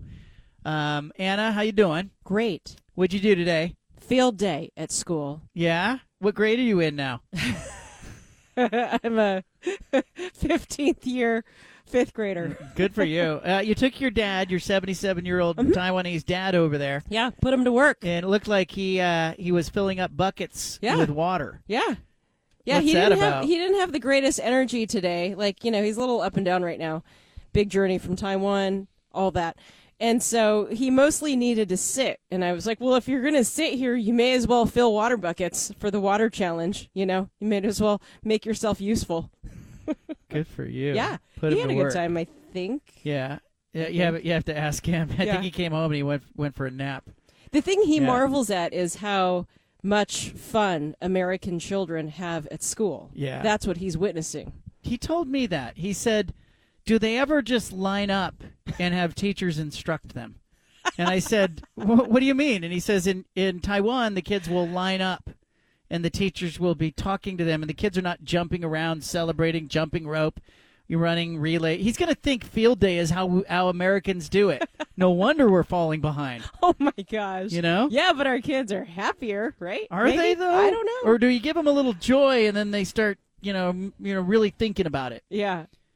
I don't know. I want to go to the phone lines. Paul in Northeast has called in. I believe it's the mayor of Northeast Portland, Paul Knowles, who has called in. Paul, what's up, man? I'm doing well. And you? How old are you now, Mr. Mayor? I'm 92, and I got stuff to do, John. That's the way it goes. I love it. How you doing? What's up? What's on your mind? John, I had a good night last night. I was at your favorite ball club, Ron Funkenfield. They honored me, Juneteenth celebration. Had me on the big screen, made a big announcement, read my bio. That I thought about when I listened to your program about how beautiful the field is out there. It's really, really beautiful out there. So we had a good time. They honored me and got me in the clubhouse, got me some food and stuff, and so I got to watch a baseball game. First one in about 50 years, Did you throw out a pitch? Did they let you throw out the first pitch? No, they wanted me to, John, but I knew it would land about 4 inches in front of me. So that's why I told them, I said, I can't throw out the first pitch. Okay. They said, okay, we're going to do whatever you want. I says, just let me sit right here if you want to put me on the big screen. So they did it from the grandstand, and they had a little, they had asked me to send some pictures of my community service, and they put that up, and it was nice. It was nice. But the really reason I called is episode 3 is coming up, and Curly Fuller and I was joking that my neighbor, he's never missed a game, an open game in the 53 years. I asked him to come when they asked me to be on the episode of the story about Bill Walton, the luckiest guy in the world. And we're going to be, Steve texted me the other day, say, Paul Knowles, you're going to be thoroughly in episode 3. Oh, wow. And so we're putting on a big watch party at a location in Northeast Portland, and it's free for everybody. The Alberta Abbey place, 124 Northeast Alberta. And we've invited the ex-Blazers in. We're going to have a Q&A, and it's just going to be nice. It starts at 5 o'clock, of course. But they came and got all of my pictures. They sent 2 crews out twice from Chicago, videoed everything that I had about that day, and the Blazers interviewed me and Curly Fuller for a couple of times, So it should be good. So I'm inviting everyone to watch this because they're going to show pictures of 1977 in the streets. They're at Geneva's The Party. Hey, let me ask you. Go ahead. And you're going to see yourself in 1977, June 5th, Trailblazers victory party. And that's what happened that day. Mr. Harry Glickman was sitting inside the building with his daughter and his wife, and John McKinney. They came to the party. Maurice Lucas, Lloyd Neal, the guys came over, and so we had a good time that day. And they decided to do a story to tie it in with Bill Walton's story, because that was Bill Walton's hangout. It was my restaurant lounge, Geneva's Restaurant Lounge. Can I ask you a question here? I want to go Yes, back in. I want to go back in time, and for people who don't know, If you see Paul, he's got his trademark hat on all the time. He's always dressed to the nines. But let's go back. Let's go back to 1963. You moved to Portland.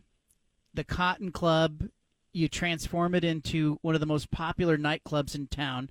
I'm looking at a photo right now of you and Geneva. What a stunning couple, by the way. And Sammy Davis Jr. Wasn't she fine?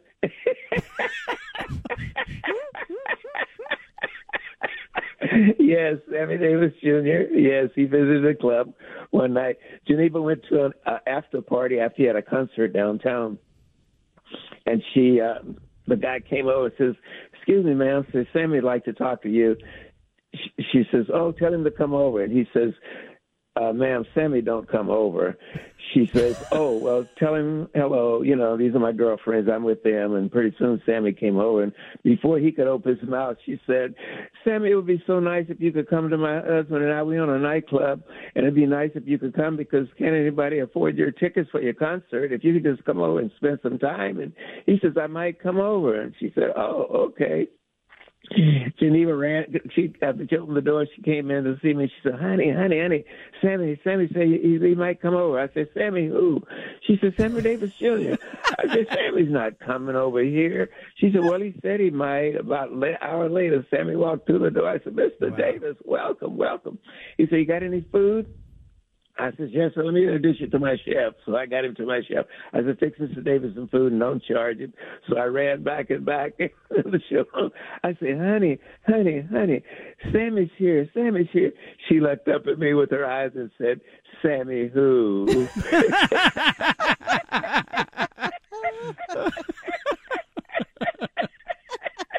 He got up and sang 3 or 4 songs with my band and stayed until about 4:30, signing autographs and taking pictures with everyone. That's when that camera where you snap and it rolls out and you shake it. What's that called? Polaroid? Yeah, that was a Polaroid camera, and everybody got a Polaroid picture of Sammy Davis Jr. I love that. Oh, I love that. That place must have been a magnet for celebrities. It was, because what happened, John, if you came to town, you had a concert downtown, you want to do something after the concert. So everybody knew the Cotton Club, So then one day the cab pulled up and this big white girl got out. I thought, oh, my God, what's she doing over here? It walked over. She came in. I says, welcome. How are you? I says, Mama Cass, how are you? She came over after they had a concert downtown. Wow. I showed her inside and she watched the show. Yeah, they're the Righteous Brothers. They had a show downtown. They came over. Anyone that was in town, Joe Louis came to our club. I got pictures of these people. Joe Louis came over. Yeah, so. What was Joe Louis like? So he's in the club, and all we know is Joe Louis in the boxing ring. Okay, Joe Louis was the way I got him over there. I was at the bank and I looked across the street and Vicky and Aki Harris, they owned a nightclub up on Barber Boulevard called the 3-Star. I said, Vicky, Aki, Paul Knowles. They said, hey, Paul. I said, what are you doing? They said, we're trying to get to the gas station. We ran out of gas. And I said, who's driving the car? They said, Joe Louis. I said, brown bomber? They said, yeah. So I went over and we started pushing the car. I started helping to push the car. We were about 2 blocks away from the service station. I said, Vicky, Aki, why don't you guys, he was in town for a fundraiser. I said, why don't you guys bring him over to the Cotton Club tonight? So they did. And that was it. And he sat there, and my wife came in. And I got a picture with them sitting up there and watching the show, Etta James, Mom, she's one of the best. She started there at the Cotton Club. And Big Mama Thornton, you ain't nothing but a hound dog. That was her shows back in those days. And we had groups that went on to become national fame, and I lost them one day, and then I was watching Sesame Street, and they're on with Big Bird, the 3 Little Souls. They were right here from Portland. I said, you made it when you get on with Big Bird. You are no joke. So, and they had about last month they had a Cotton Club revisited. They could only see 125 people, but it was 175 people on the waiting list that wanted to get in that couldn't. and the tickets were $75 a piece, so that many people are interested in the Cotton Club because either they were there and I spoke. I said, how many people used to come to the Cotton Club? About 30 people raised their hands. And how many performed there? 4 or 5 people raised their hands, that actually performed at the Cotton Club. But the next thing I'm looking for is somebody's going to do a documentary about the Cotton Club because they should. It was like, we said it was my thing was that tonight you've been entertained at the Cotton Club at 2125 North Vancouver Avenue. It's the only nightclub on the West Coast with wall-to-wall soul. And then we're closing at night. I say, y'all don't have to go home, but you got to get out of here. And everybody would finish that statement tonight. Hey, it was great.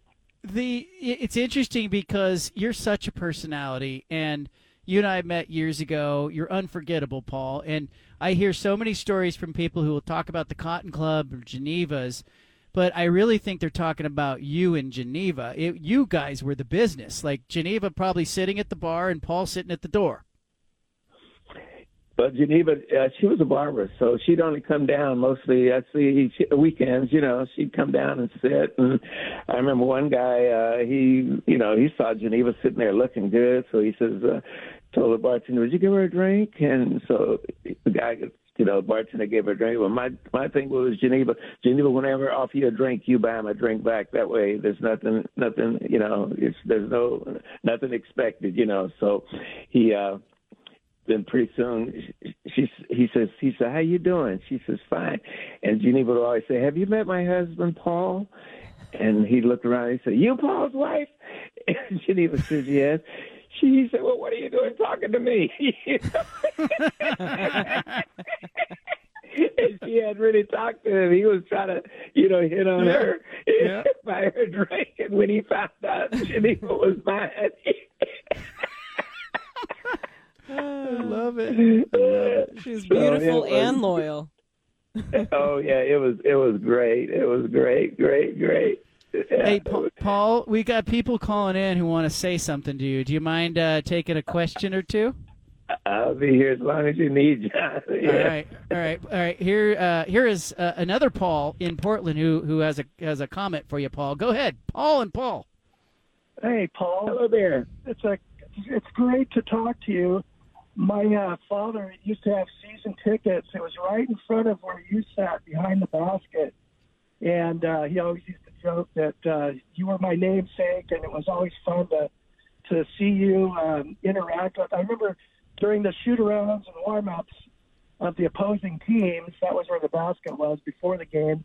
Seemed like you knew a lot of the players, so I imagine they frequented your bar and anyway, you're just such a nice presence there. I've always wondered what became of you, and I'm just thrilled to death to hear your voice and to hear that you're doing well. Well, like I told John, I'm 92 and I got things to do.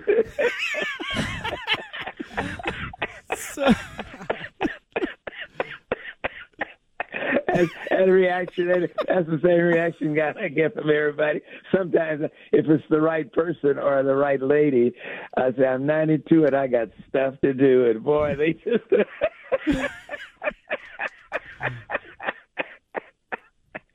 So this episode of the Bill Walton documentary, episode 3, will be out next week. I'm going to pay careful attention to it, Paul, because I want to see, I want to see the scene there, and I think the whole Bill Walton thing is bringing back a lot of memories for people. Did you have many interactions with Bill directly? Yes, when Bill had the bone spur, he wasn't playing. That's how we became friends, and he is a friend. When a guy calls you on your birthday to say hello, I consider him a friend. And he was walking through the Lloyd Center with his bicycle, and I saw him, and I went up, I said, Bill, I'm Paul Knowles. I own a nightclub and restaurant. I says, I know you're having trouble, with the neighborhood and the neighbor places you go on, so here's my card. You come here, you can hang out, and nobody cares whether you play basketball or anything. And so one day, my barmaid, I was back in my office, and she called, she said, Paul, it's a big, tall redhead guy out here, I got up and went out and said, Bill, welcome to bed. It's nice. So he started coming in. So all the time that he was hurt, he hung out at Geneva's, and it was just we had a dress code until Bill started coming to the place, and then all of my people, started saying, "How come we have to dress up and he don't have to dress up?" So I had to drop. I had to drop my dress code.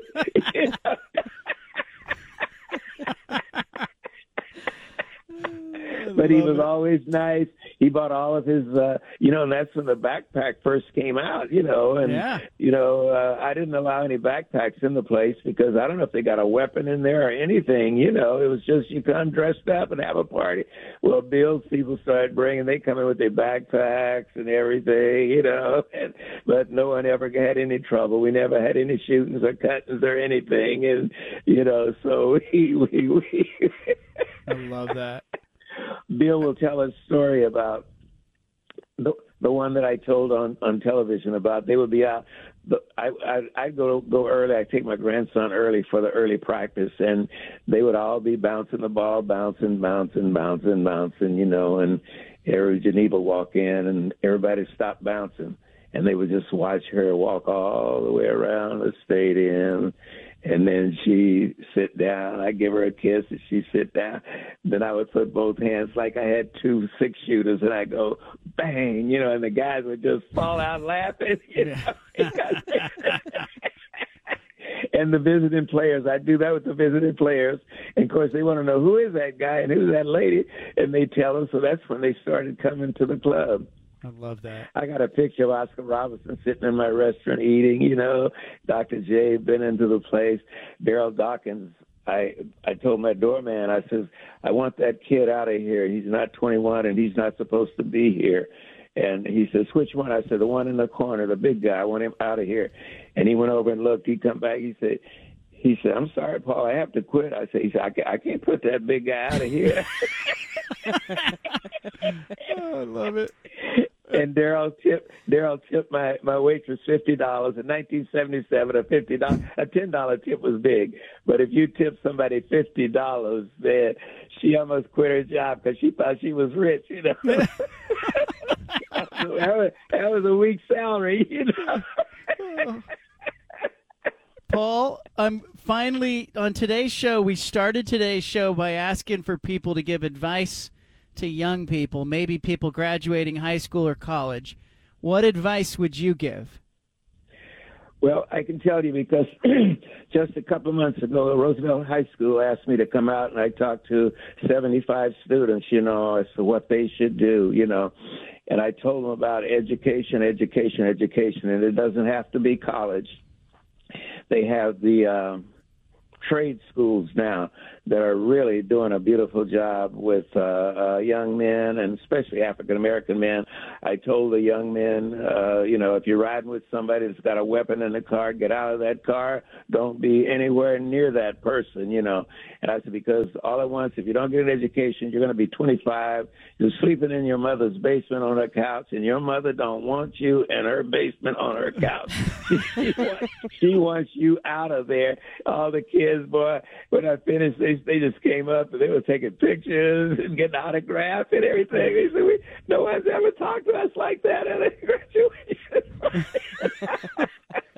I love it. So it's all about education, but it's not all about college, because these trade schools now they have is just unbelievable, Yeah. I love it. Hey, Paul, you call in anytime. I'll look forward to the documentary next week and seeing you in episode 3 of the Bill Walton documentary. Paul Knowles, he is the mayor of Northeast Portland. Paul, thank you, man. John, just one more thing. Yeah. 124 Northeast Alberta is called Alberta Abbey. That's where we're having the watch party, and there's going to be room for people to come. It starts at 5. Well, the doors open at 4, but we're going to start at 5 o'clock and have the question and answer section by some of the former Trailblazers afterwards. So should be a good party. 124 Northeast Alberta. All right, Paul, thank Yes. you. Thank you, my friend. Thank you. All Hello right. to your lovely wife. We'll see you later. All Okay. right. Bye-bye. Bye-bye. There's Paul Knowles. That's why you come to the show. June 5th, 1977, the anniversary of that passed just a few days ago. I thought about making a big deal about it, but I also think sometimes an anniversary like that is a reminder that you haven't won anything since June 5th of 1977. It was great to hear from Paul Knowles, the legendary mayor of Northeast Portland, 92 and things to do. He's got an unmistakable laugh. Stephen, have you heard him call in before, or is this the first time? I think this is the first time I've heard him call in because I didn't necessarily know who he was, and as he was talking, I was asking Judah about him a little bit. Then I started doing some research, but he was awesome. Like, he was hilarious. Yeah. I love that guy. Love his stories. Anna, he has those stories down. He knows the stories. He's 92. He's sharp as a tack. I know. I mean, his recall of the details and the dialogue, and the fact that, some of the stories he's told before and he's retelling them almost word for word. Yeah. And so that leads me to believe, these are stories that he tells over and over again in such impeccable detail. And like, we can all only hope that we're that, coherent. Oh, are you kidding me? And hilarious, like an incredible storyteller. And what's more, for me as a kid that grew up in Portland, like, it fills my soul to hear him talk about Portland in that way. Yeah. Because I wanted to ask him, and maybe there will be an opportunity sometime, but it's like, I want to know from him whether there's an opportunity for Portland to go back to that. The Portland that he described, that was so vibrant and lively. And, I think portions of the city are that way.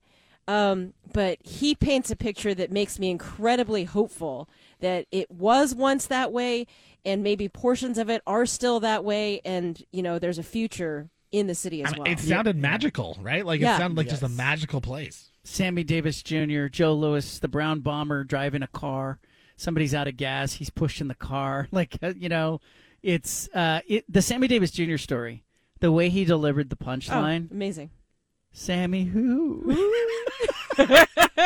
And he just I'm glad that the Hillsboro Hops brought him out and honored him. Yeah. I think the Blazers should do the same thing. And I've told him he can just call into the show whenever there's something on his mind, and he does not take advantage of it. He calls about twice a year. Yeah. And I can't wait to see that episode next week and see part of the history of this city in this region. Really, really cool stuff. Well, and even now he's promoting a watch party. I know. Like, he's doing positive things to, again, bring people together after all these years. He still has that spirit in him. He had a life in the service, and it stationed him in Spokane. And as the story goes, he ends there in Spokane. He goes to work at the Davenport Hotel. Mm-hmm. We broadcast this show from Downtown the Davenport. Spokane. Yeah, we broadcasted from there. I think a couple football seasons ago. We spent a few days doing radio shows from the Davenport, and then he ends up in Portland, and then he ends up owning the nightclub that he, I guess, hung out in, and then he owned two different clubs. So he had the Cotton Club, he had Geneva's, and then they had the hair salon, the beauty salon that was Geneva's, named after his wife. And then I Googled him while he was doing the interview, and that photo of Sammy Davis Jr. and Geneva and Paul pops up. Yes. Geneva is stunning. She is. And she's at the center of the photo. Sammy Davis Jr.'s off to one side, and Paul's off to the other side. But I think most people, when they look at the photo, are not going to see Sammy Davis Jr. in the photo. They're going to look at Geneva and be like, wow, what a stunning, striking woman. And something tells me that establishment, the Cotton Club in Geneva's, he talks about it. It's like Camelot, right? There's a magic to it. But I think it's the people. It's not the place, because when they bought the place, it had bad carpet, it had bad walls, nobody was hanging out there. It's Paul and Geneva that made it the Cotton Club, and it's Paul and Geneva that made it Geneva's. Yeah. Yep. Good stuff. It's the people. Yeah. So can we get that? Can we get the people back in Portland, or is that the problem? No, the people are there. I'm not comfortable saying that, like, Portland is trash. I think there are portions of the city that are vibrant and lively and and lovely, the way that he even describes, So it's just, I think it's possible. He gives me hope, man. That laugh of his that just goes on and on like that. Yeah.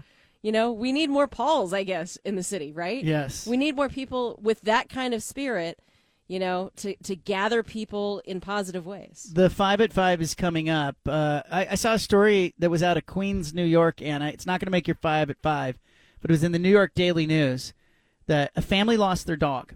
Okay? They had a pet sitter was watching it. The dog got loose. They lost it.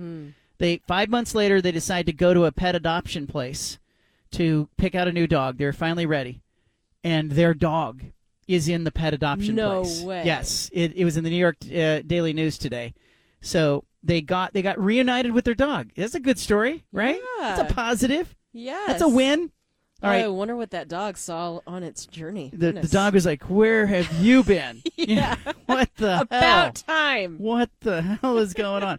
All right, the 5 at 5 is coming up. Plus, author Eric Gray will be joining us in the 5 o'clock hour to talk about his new book. Leave it here. You got the bald-faced truth. Well, we started the show by talking about advice for college, high school graduates. We do it every year this time. Had some good discussion weave throughout the show.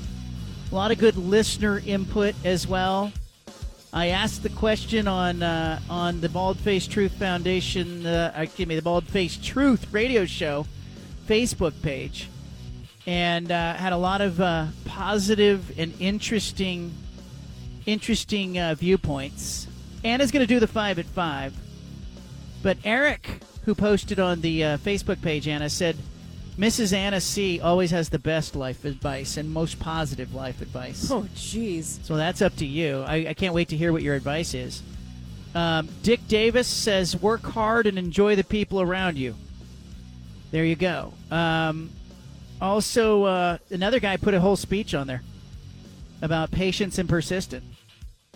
Some people just said, don't be lazy. Thomas said, trust your gut. Al said, plastics. What? Plastic? Charles made a good point. He says, if college is not for you, look into a trade school. Mm-hmm. Trades are not going away, and you can make great money. Eric says, experiences are more valuable than items. Anna, do you have some life advice for graduates before the 5 at 5 or after the 5 at 5? Let's do it after. All right, after the 5 at 5. Because we're closer to 5:01, Anna's going to give us the 5:01. No, the 5 at 5:01. Here we go. The 5 at 5. Anna's number one story is... Well, with USC and UCLA joining the Big Ten, the conference is sharing, just how these West Coast schools are going to fit into the conference their first season and their home and away opponents. Pretty interesting. Intact are the major rivalries still, like Michigan, Ohio State, Minnesota, Wisconsin, and UCLA, USC. But this first year that they play will have matchups in Southern California. So Michigan will play at Southern California. It's funny because this article with USA Today keeps calling it Southern California. Right. And I don't know why that's so funny to me. All the snowbirds are going to come out for the games. And then Ohio State will play at USC. So those will be big. But I'm curious, how this is all going to work out. Looks like Illinois will play at Southern California. Indiana will play UCLA at home. I think there's a lot of us on the West Coast that'll watch these games just out of curiosity to see how it all shakes out. I think it's really interesting that they created protected matchups, and USC and UCLA is a protected matchup. So they will play each other every year. UCLA, USC. Michigan and Ohio State will play each other every year. Michigan State play each other every year. So those rivalries are going to be protected. But I find it interesting that USC's initial Big Ten schedule for 2024 gives them Michigan at home, and they do not play Ohio State. UCLA, meanwhile, plays Ohio State at home and plays Michigan. But it feels to me like USC in that first year got a little bit of protection, not having to play Ohio State in the regular season. So USC's first Big Ten schedule in 2024 will be Illinois, Iowa, Michigan, Wisconsin, all of those at home. Maryland, Northwestern, Penn State, Purdue, UCLA on the road. I think UCLA's got a tougher schedule in that first year because they play Minnesota, Nebraska, Northwestern, Ohio State, USC at home. They have Indiana, Iowa, Michigan, and Rutgers on the road. By the way, both of the newcomer schools will play every Big Ten school at least once by the end of 2025. So they're doing a good job of trying to balance it. But are they though? Yeah. I also like the fact that they give Ohio State, Michigan, of course. That's the rival. But then the other two protecteds, Illinois and Northwestern, not two of the powerhouses. Give Ohio State 2 easy matchups every year. I think that, good for the Big Ten. Get Ohio State those wins. They are priming Ohio State, and I think Michigan and USC as their 3 favorites. Keep an eye on that. See how happy UCLA is after about 5 years of getting their teeth kicked in. All right, number 2. Go ahead, Anna. NBA is considering an all-star game that features USA versus international players. I love it. According to Adam Silver. He says it's not a new idea. It's come up, and before they thought it would be an imbalance, not because of the competition on the floor, but in fairness to the players. But even now, as it continues to grow, where more than 25% of the NBA players are born outside the U.S., they're saying they're going to figure out a way to make this work. They've got to talk to the Players Association, obviously, but the game's becoming more global, and he's mentioning, another international MVP. So they're really, I think they're trying hard to market the NBA globally. Yeah, they are, obviously. But the All-Star Game's lost its luster. It's become a joke. And I have to think they looked over at the World Baseball Classic and saw how successful that event was. I loved it. It was the United States, and against some other countries that, are great in baseball. And it really did feel like a festival of baseball and a tournament. And, when the U.S. was playing Japan in that final, it was a big deal. And so I kind of think, you look at that, you got a rooting interest if you're an American in that game or a foreign country. You're right that they're going to capture foreign audiences with this event. But the All-Star Game, East versus West, draft your team, has become a big joke. And I think this is a good movement. And I support this. We've talked about this when the World Baseball Classic was on. And by the way, the World Baseball Classic is run by Major League Baseball and the Players Association. And the idea is that it's, this is supposed to be for the good of the game. I think this could be for the good of the game in basketball. I'd like to see it. Number 3. What do you got? Well, we keep talking about NFL players getting caught or at least investigated for gambling. Most recently, Isaiah Rodgers of the Colts. So what have they done? According to 9 News in Colorado, they are enlisting the help of Tom Brady. Oh, boy. To be a spokesman in an educational video. Don't do drugs. Just don't do it. The league has elected to circulate a video to its players reiterating its policy on sports wagering. 9 News is saying that he's taped an introduction for the NFL's gambling video. It's required to be shown at each team facility as part of regularly scheduled sessions on wagering rules. Gambling seminars are required to be held by each team at rookie minicamp and later in the summer at training camp. Brady will talk about in the video how betting on games hurts the integrity of the league and the reputation of the teams and implores the players to do the right thing and follow gambling policy. I love it. I can't get it out without... I don't know why I'm laughing. Why am I so cynical about this? Do you think that players are more prone to listen to Brady, or do you think because Brady's the face of it, everybody notices it? And that it's like he's the billboard for the NFL. Like, you're posting this on Tom Brady's forehead, everyone will see it. Or is it that he's so influential that if he says it, people are inclined to go, I shouldn't be gambling? What do you think? I don't think he's going to change anyone's behavior, really. I mean, I think there's a lot of people that can take shots at Brady and say, wait, you're having him tell us not to cheat? Yeah. I don't know. What do you think? I think Michael Jordan had a gambling issue when he was playing. Yeah. And, I think gambling is happening. I think it's just funny that the leagues are in business with gambling entities and also now struggling with a problem that they invited in the door. So, here's the NFL's stance on gambling. This is from 2019 when they were kind of talking about, like, hey, we're gambling partnerships with the NFL. We got to have some ground rules. From the time I started producing games in 1990, it's always written in the TV contracts that talking of gambling is not allowed. So we've always had that kind of restriction. So that's why Al was talking about the side doors. We've had conversations with the league this year, and there really hasn't been any, certain course of direction. But we're starting to have those conversations about what is possible going forward. That's Fred Godell talking about the NFL's stance on gambling. Here's Mike Florio, Pro Football Talk. Again, this is back in 2019 when the partnerships became apparent and obvious. If it's there to address clear and obvious errors, then so be it. I mean, we all want to have satisfaction that these games are being decided by the players, not by bad calls from the officials. So I think it was smart for the NFL to get ahead of this as we get, toward a dozen states, and there's going to be 20, there's going to be 30, there's going to be 40 that have legalized gambling in the coming years. Yeah, we're having all these conversations that had tentacles. That's about officiating and gambling, and why it's important to get the calls right. Here's Pat Fitzgerald finally talking about gambling when it pertains to college and pro sports. First and foremost, important that we educate our guys in the understanding of the issues that surround gambling, and understand from a standpoint of what may end up happening to them in dorms, people asking them questions that maybe they've never been asked before, these new instant friends that they have as true freshmen, things of that nature. So the education piece is going to be really important. Finally, Charles Barkley. Legal gambling is like legal pot. I feel the same way about gambling I feel about pot. I don't smoke pot.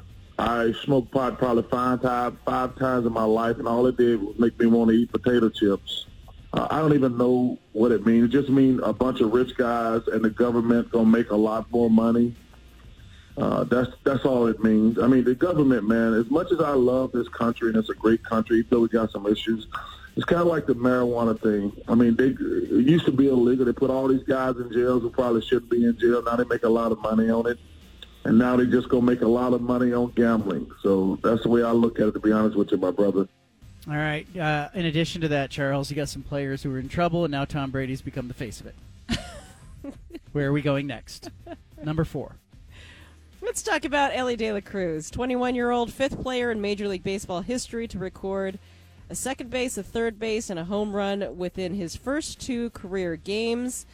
And it's so cute because the local high school football player who caught the home run gave it back to him. Bruise on his palm from the 458-foot home run, but got some nice love. Should he out have of it. sold the ball? Here is the interview with the kid who caught that first home run ball.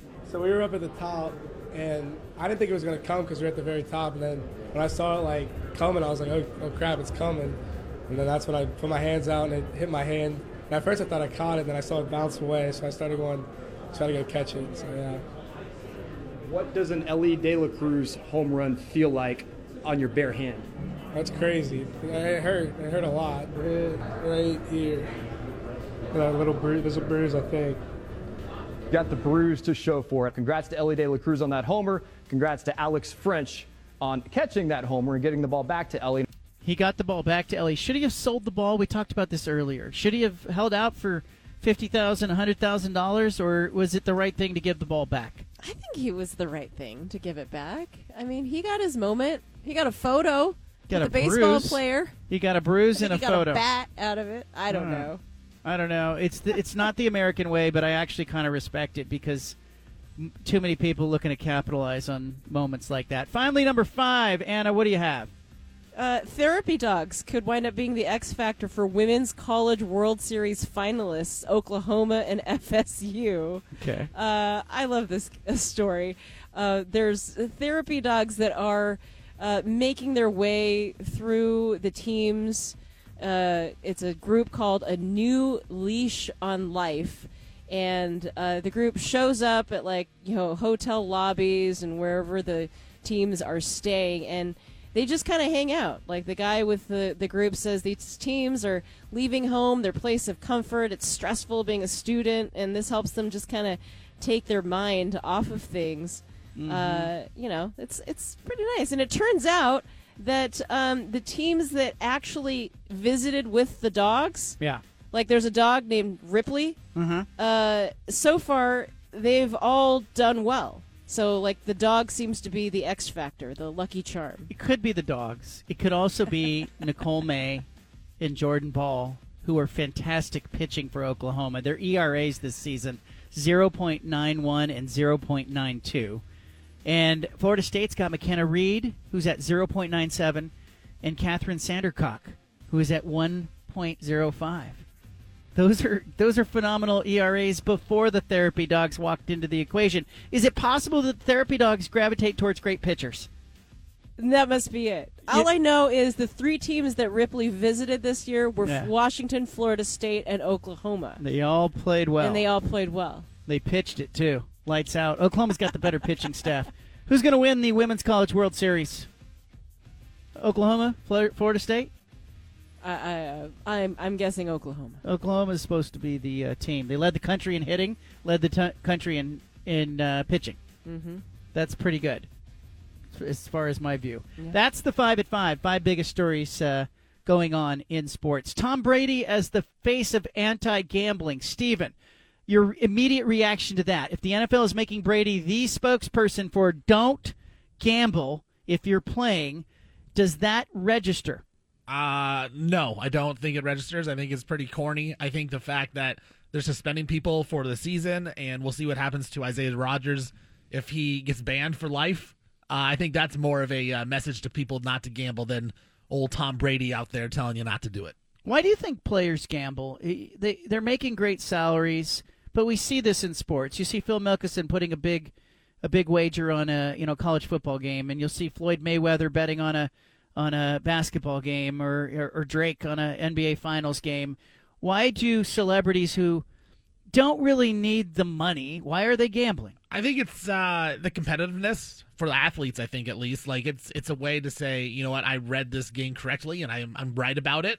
And then we like to boast about how smart we are and how much money we've won off of it, when it's really not that much money. If, just a random person like me betting on games, I'm not winning a lot of money, but I like to say, hey, you know what? I bet, and this is what I thought, and I'm right about it. So I think it's competitiveness.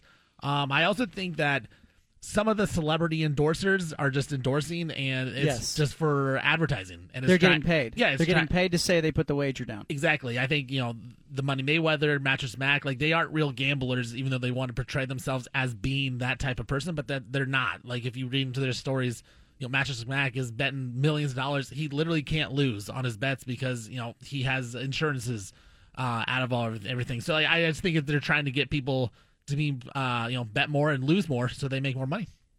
I think that's a good point. What about the kid who caught the home run ball? I'm still stuck on this. Do you have, from a soulful, hey, the spirit of baseball, I'm glad he gave the ball back and didn't extort, Ellie De La Cruz for 5 figures or put it on, Sotheby's auction house and try to sell it and get it insured or get an escort out of the stadium. So I do think there's something redeeming about it, but don't you think the Reds should have gave more than a bat in a picture with Ellie De La Cruz? Like, a pair of season tickets? Like, can they give him a pair of season tickets where, in the seats he caught the ball? Like, they weren't great seats.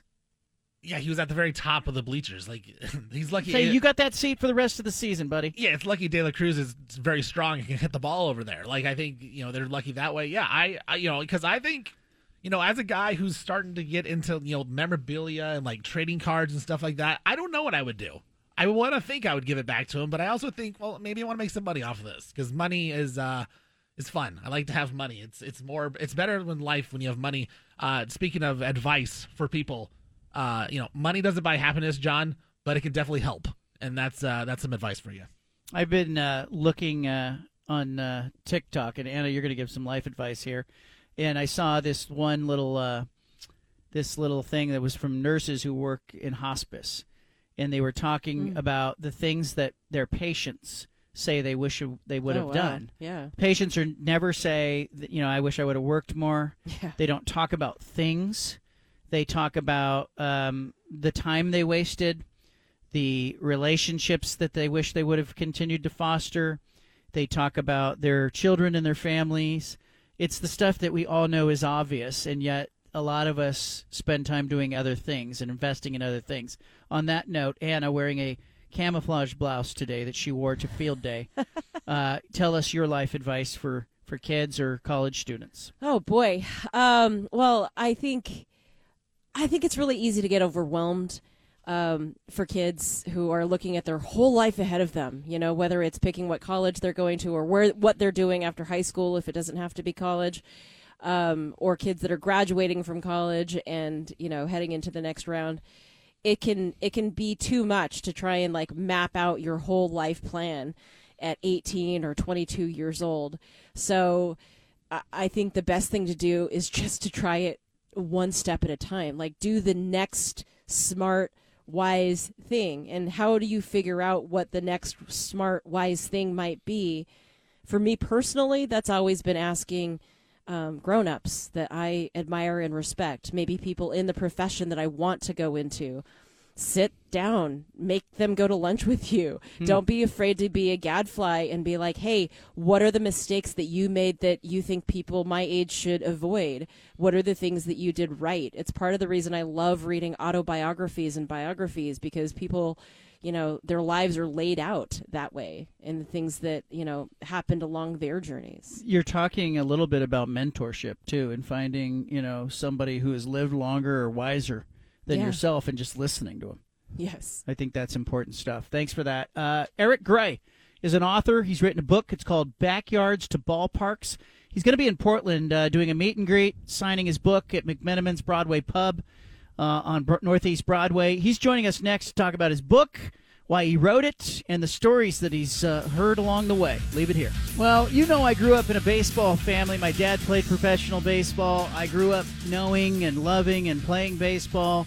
It's got I have a soft spot in my heart for baseball. There is sort of a rhythm to the game that sort of invites conversation and good storytelling. And it's interesting with the pitch clock coming into baseball.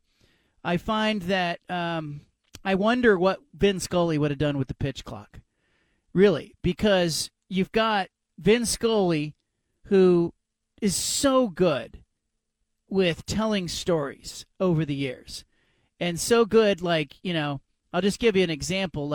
Here's a little Vin Scully talking about why baseball players did and did not wear beards.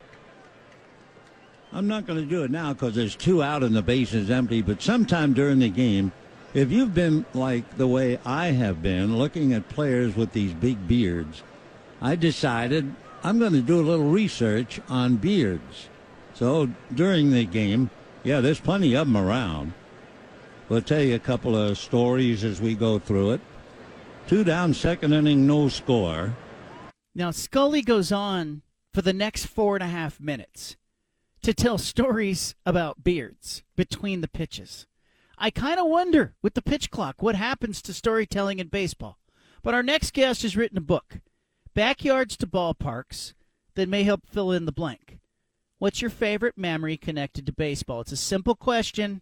Eric Gray is an author. He's coming to Portland to talk about his book. Eric, welcome to the program. John, thank you so much for making time. You bet. Give me an idea. What was the spark that said to you, hey, I need to write this?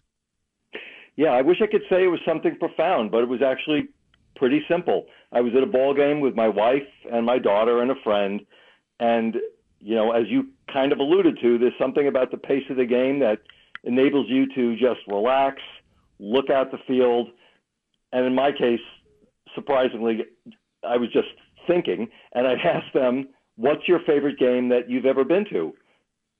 And they gave me their answers, and then I went ahead and asked a whole bunch of friends, and it was, frankly, the story.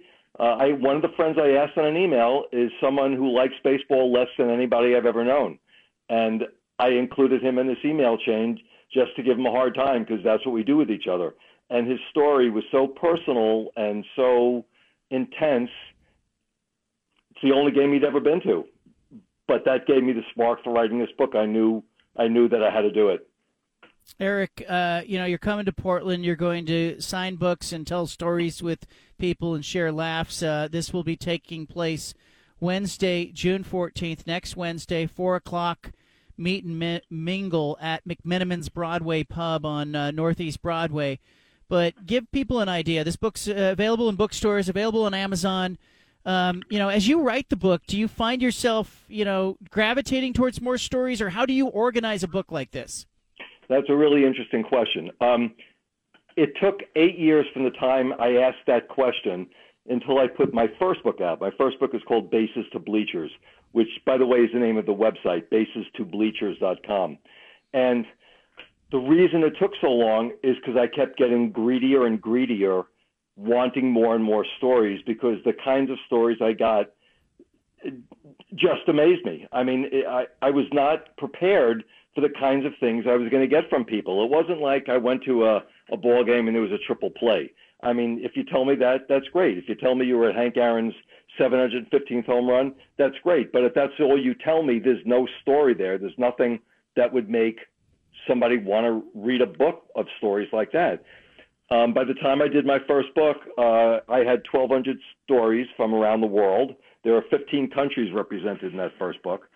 And what happened was it just became a question of how to chapter it. And as we say here in California, it kind of happened organically. As the stories came, as I looked at them, I realized that they really, in many cases, not all, they fell into very neat chapters. My time on the field, which was about people not playing in a game, but they were on the field in a major league game, and why. Or, not quite the major leagues. The most important chapters involve family. It was called Generation to Generation, Family in Baseball. And the other one is what baseball means to me, because I realized in reading these stories that for many, many people, baseball was a lot more than just, oh, I really love this game. I mean, for some people, they just thought it was absolutely critical part of their life, and in a couple of cases, even feel like baseball saved their life. One of the stories in the book involves Hank Aaron in a music mixtape. Can you share that one with us? Yeah, and this is it's a great example for me to give for many reasons. This is written by a guy, Scott Goldman, who I met through this project. He was on a baseball Facebook group, and I just wrote him a message, and I said, I'm writing this book. Do you have a story you'd want to contribute? And he gave me this story. Now, I'll explain the story in a minute, but the reason it's so important is because Scott and I have become very close personal friends. We've only seen each other 3 or 4 times, but we have just become very close friends. His story is about wanting to send Hank Aaron. He knew Hank Aaron loved music, and he wanted to send him a mixtape because Scott was a DJ at the time. Interestingly, I was a DJ in college around the same time. And he just sent this tape to Hank Aaron, who got it and wound up, it's kind of a long story. I'm obviously going to kind of make it brief here. And the two of them were in touch for a while, and Scott was in Atlanta for business, and he spent some time with Hank. And it's just an amazing story. The reason he wanted to do that tape is because he wanted Hank Aaron to know that, well, how do I put this intelligently, that not everybody was a racist. Because Scott was talking about how he just couldn't believe the kinds of things that Hank Aaron was, had to endure as he was, on the road to breaking Babe Ruth's record. Our guest, Eric Gray, he's written a book. It is called The Backyards to Ballparks, More Personal Baseball Stories from the Stands and Beyond.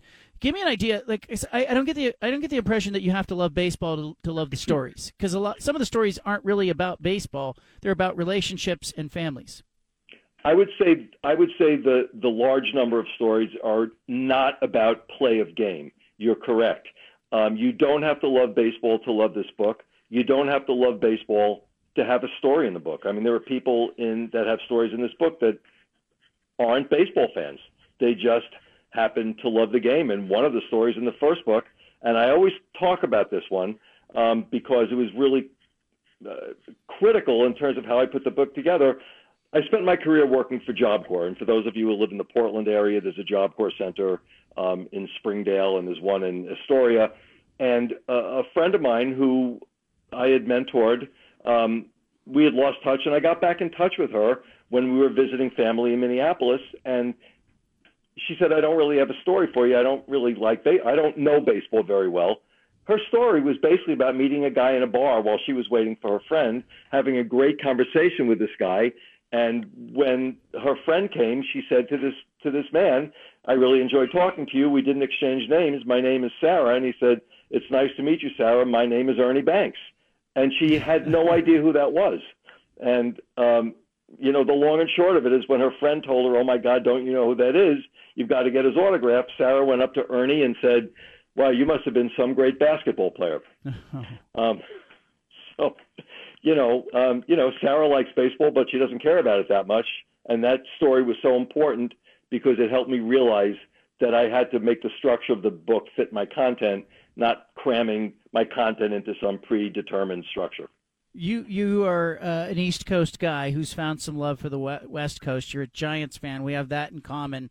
I grew up on, sort of the Robbie Thompson, Will Clark Giants, but before that it was Johnny LeMaster and Mike Ivey, and they weren't very good, but they were my team, and it was Candlestick Park.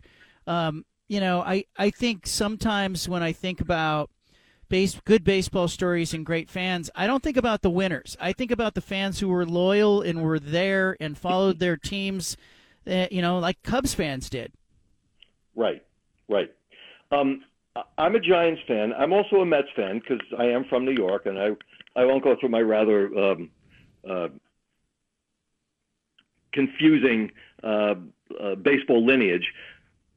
But my first, and this is in the introduction to my first book, it was about taking my kids to their first game when Rachel was 8 and David was 4, and Rachel brought about 200,000 books with her because she knew she'd be really bored. She never read a single word. The only thing she read was a scorecard that I bought in the scoreboard.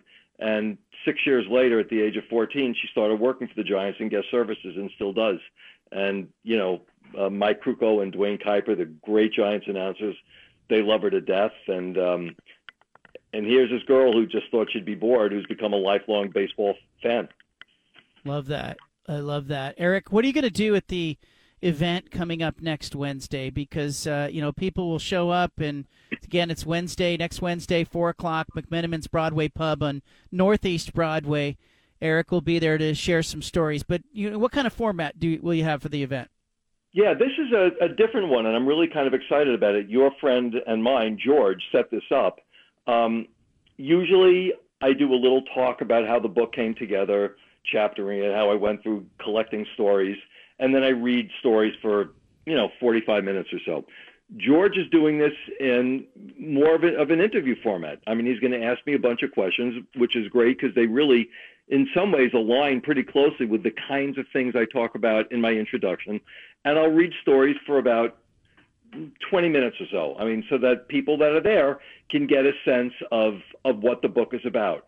The book, the stories, run the gamut from being just absolutely hilarious to being tear-inducing. I mean, these stories are from the first book, but, one of the stories, I mean, everybody knows about the movie The League of Their Own. I'm guessing most people know that it was based on a real league. Well, I've got a story in the first book from a woman who played in that league, Maybelle Blair, and I was lucky enough to meet her a couple of months ago in Phoenix at a baseball conference. So I'll be reading stories that really run the gamut of what I think this book is. And, if there was a tagline for a book like you have for a movie, it would be, these are stories that make you laugh, tear up, and remember. I'm probably going to start, George and I were talking about this yesterday, we'll probably start reading, we'll start the program about 20 to 5, so people will get there between 4 and 4:15, have a chance to talk and grab a bite to eat or a drink or something, and I'll start about 4:40. Eric, I really appreciate you giving us some of your time. For people interested in the book, you can find it on Amazon, Backyards to Ballparks by Eric Gray. Eric, I appreciate you, man. Thank you for joining us. Thank you, John. Can I just say one more thing, please? Yeah, go ahead. The books are available online. If anybody wants a signed copy from me, for what that's worth, I mean, I'm not Stephen King famous, but you can contact me through the website, basestobleachers.com, or my email address, it's long, but it's simple. It's eric.baseballstories@gmail.com. If anybody wants to get a copy of the book like that, it's my pleasure. And, of course, I will have them available next Wednesday. And thank you, thank you, John, for making time bet. for me today. I appreciate it. Good stuff there from Eric Gray. I love the storytelling. Vin Scully finishes his story on beards. I'll play that coming up. And I do wonder about the pitch clock in baseball. Like, I think it's good. It speeds the games up. That's great. But I kept thinking, like, a byproduct that nobody thought about was probably a couple things. Like, broadcasters, are they less important now? Storytelling during games, is that going away? I don't know. It's not like they're cutting the games down to nothing, but I can't see Vin Scully operating on a pitch clock. Leave it here. Vin Scully, one of the best ever. One of the best ever. I love baseball. I love baseball broadcasters. I love a sunny, warm day and a baseball game on in the background. And Vin Scully, nobody better. But with the pitch clock, I have wondered: are we treading into territory where we're messing with the broadcasters, or not? Maybe I'm wrong. But you tell me. Listen to this clip. Vin Scully explaining beards. He noted a few years ago that a bunch of players in the league had these massive beards. And it started this conversation. Again, there's 2 outs when this is happening. Keep that in mind, because if you are a baseball person, Scully kind of talks about the beginning of this thing like, hey, there's 2 outs. I'm not going to have time to tell this story. And then listen to what happens. We'll tell you a couple of stories as we go through it. 2 down, second inning, no score. And first pitch, fastball for a strike. First of all, they say way back to the dawn of humanity, beards evolved, number 1, because ladies like them. And number 2, it was the idea of frightening off adversaries and wild animals. There's the 1-strike pitch, swung on and missed, strike 2. In fact, it was so serious, if you look it up, there's a divine mandate for beards in Leviticus and Deuteronomy. No balls and 2 strikes, they count. Stripling from the first base side of the rubber. Strike 2 pitch to Norris is promptly hit into right field, and it lands in front of Kike for a base hit. So Norris, a 2-out single to right, and that will bring up Jamal Weeks. There became a time where Greek dramatists mind the popular prejudice against clean-shaven men. Back then, clean-shaven men were looked as the, maybe effeminate. And then along came Alexander the Great. That's another story. Alexander the Great was not only great, but he also thought he was the greatest looking man in the world. Oh, absolutely. Stripling ready, delivers, gets a strike. And Alexander the Great said, there is no reason to cover up my beautiful face with a beard. And so all of a sudden, it started to disappear.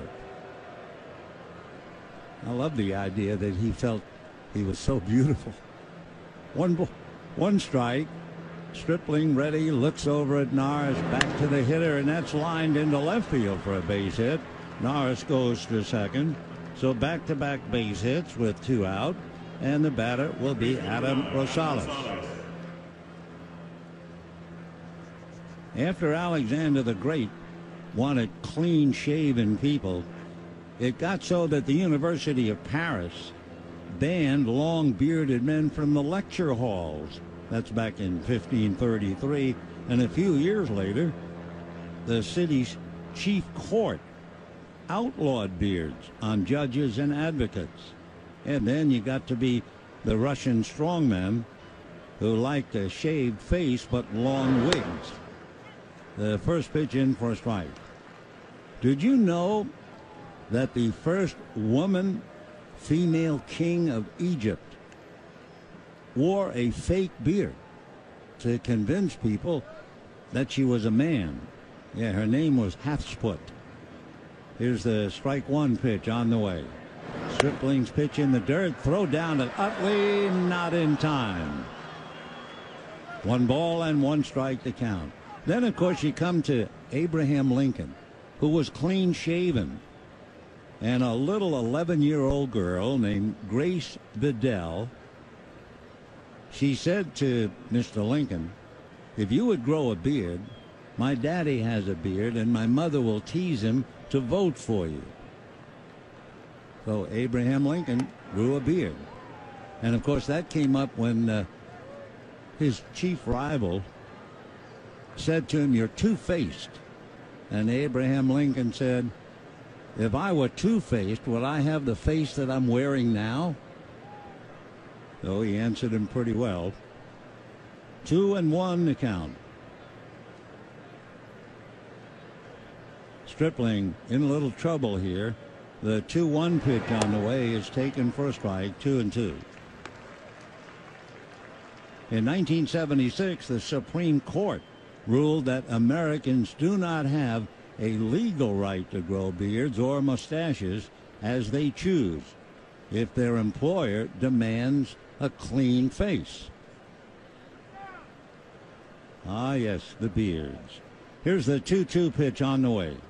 Stripling set, over the top, pitch is low, ball 3. There's Vin Scully with 2 outs, doing what Vin Scully could do so well. Great broadcasters in baseball. Scully, maybe the best of all time in telling stories. And I only bring that up because I keep thinking about the pitch clock. I think there's some positive byproducts. I've really enjoyed kind of seeing it. You know, you're seeing pitchers adjust, hitters adjust. It's fine. We're not seeing the uproar that we saw in spring training or in the early part of the season, and in that respect, it's largely probably been good for baseball. I think at this point we have to acknowledge that the returns now are, hey, yeah, it's speeding up the game. Hey, yeah, it's great for this, but I still want to see a full season of this, and I still want to see if baseball will adjust at all to what has happened on the field. Still, I'm left thinking about Vin Scully. I'm left thinking about, Harry Carey. I'm left thinking about all those great broadcasters who told stories between pitches, and I'm thinking, gosh, is that lost, or is the art changed, or do you have to speed up the story?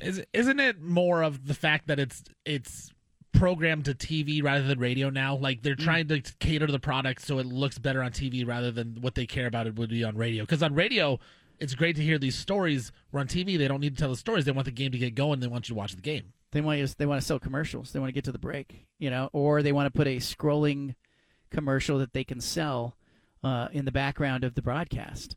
I think, look around when you're watching your games. You watch a college football game. What do you see? You see the insurance company and the hands on the back of the net, right?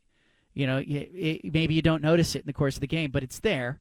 I've been talking to somebody about that kind of advertising, and I found out I'm writing a piece on this, so I'll give the listeners who are listening a little bit of foreshadow. But when you watch a college football game and you see them put the nets up, and you see that Allstate Good Hands thing that's on the net, Allstate's paying for that, but the broadcast is also getting some of that revenue, not just the stadium. So anything that appears on the broadcast is resulting in revenue for the broadcasters as well. You have to cut ESPN, you have to cut Fox, or whoever's broadcasting that game in on the deal.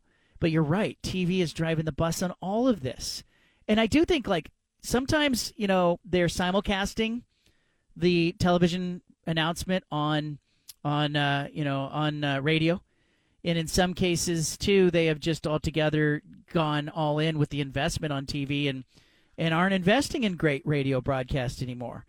Here's Harry Carey, between pitches, talking Cracker Jacks. I know what the big deal about Cracker Jack is. Did you ever go and buy a pack of Cracker Jack thinking you're going to get a prize and find no prize in the box? Here's the pitch. That might not sound important to some people, but when you're a little kid, especially from humble origin, and they cheat you out of a prize. There's a bouncing ball. Second baseman has the Barbary over to first. It's hard to think in laudatory terms of the product. I take it there was an occasional box of Cracker Jacks that found no prizes for the little Harry Carey many years ago. You got that right. And boy, when a box of Cracker Jack to me meant a lot of money. Here's a pitch bounce foul. That's the most asinine marketing I've ever heard of. 1 ball, 1 strike. These guys say, well, you sing about Cracker Jack. I said that I only sing it because it's in the song. Here's a pitch foul back. And I wouldn't be a bit surprised, even to this day, some youngsters who buy a box of Cracker Jack don't find a prize in the box. 1 ball, 2 strikes, 2 out. Well, if you're going to talk about our congressman being crooked, here's a pitch foul on a play. Why not talk about commercial products that don't do what they represent to do? Harry Carey right there. So Vin Scully and Harry Carey, I gave you both. I kind of wonder where it's going with broadcasting and play-by-play. We got a great show for you tomorrow. Grab a podcast of today's show. Thanks to our guests, including Payton Pritchard.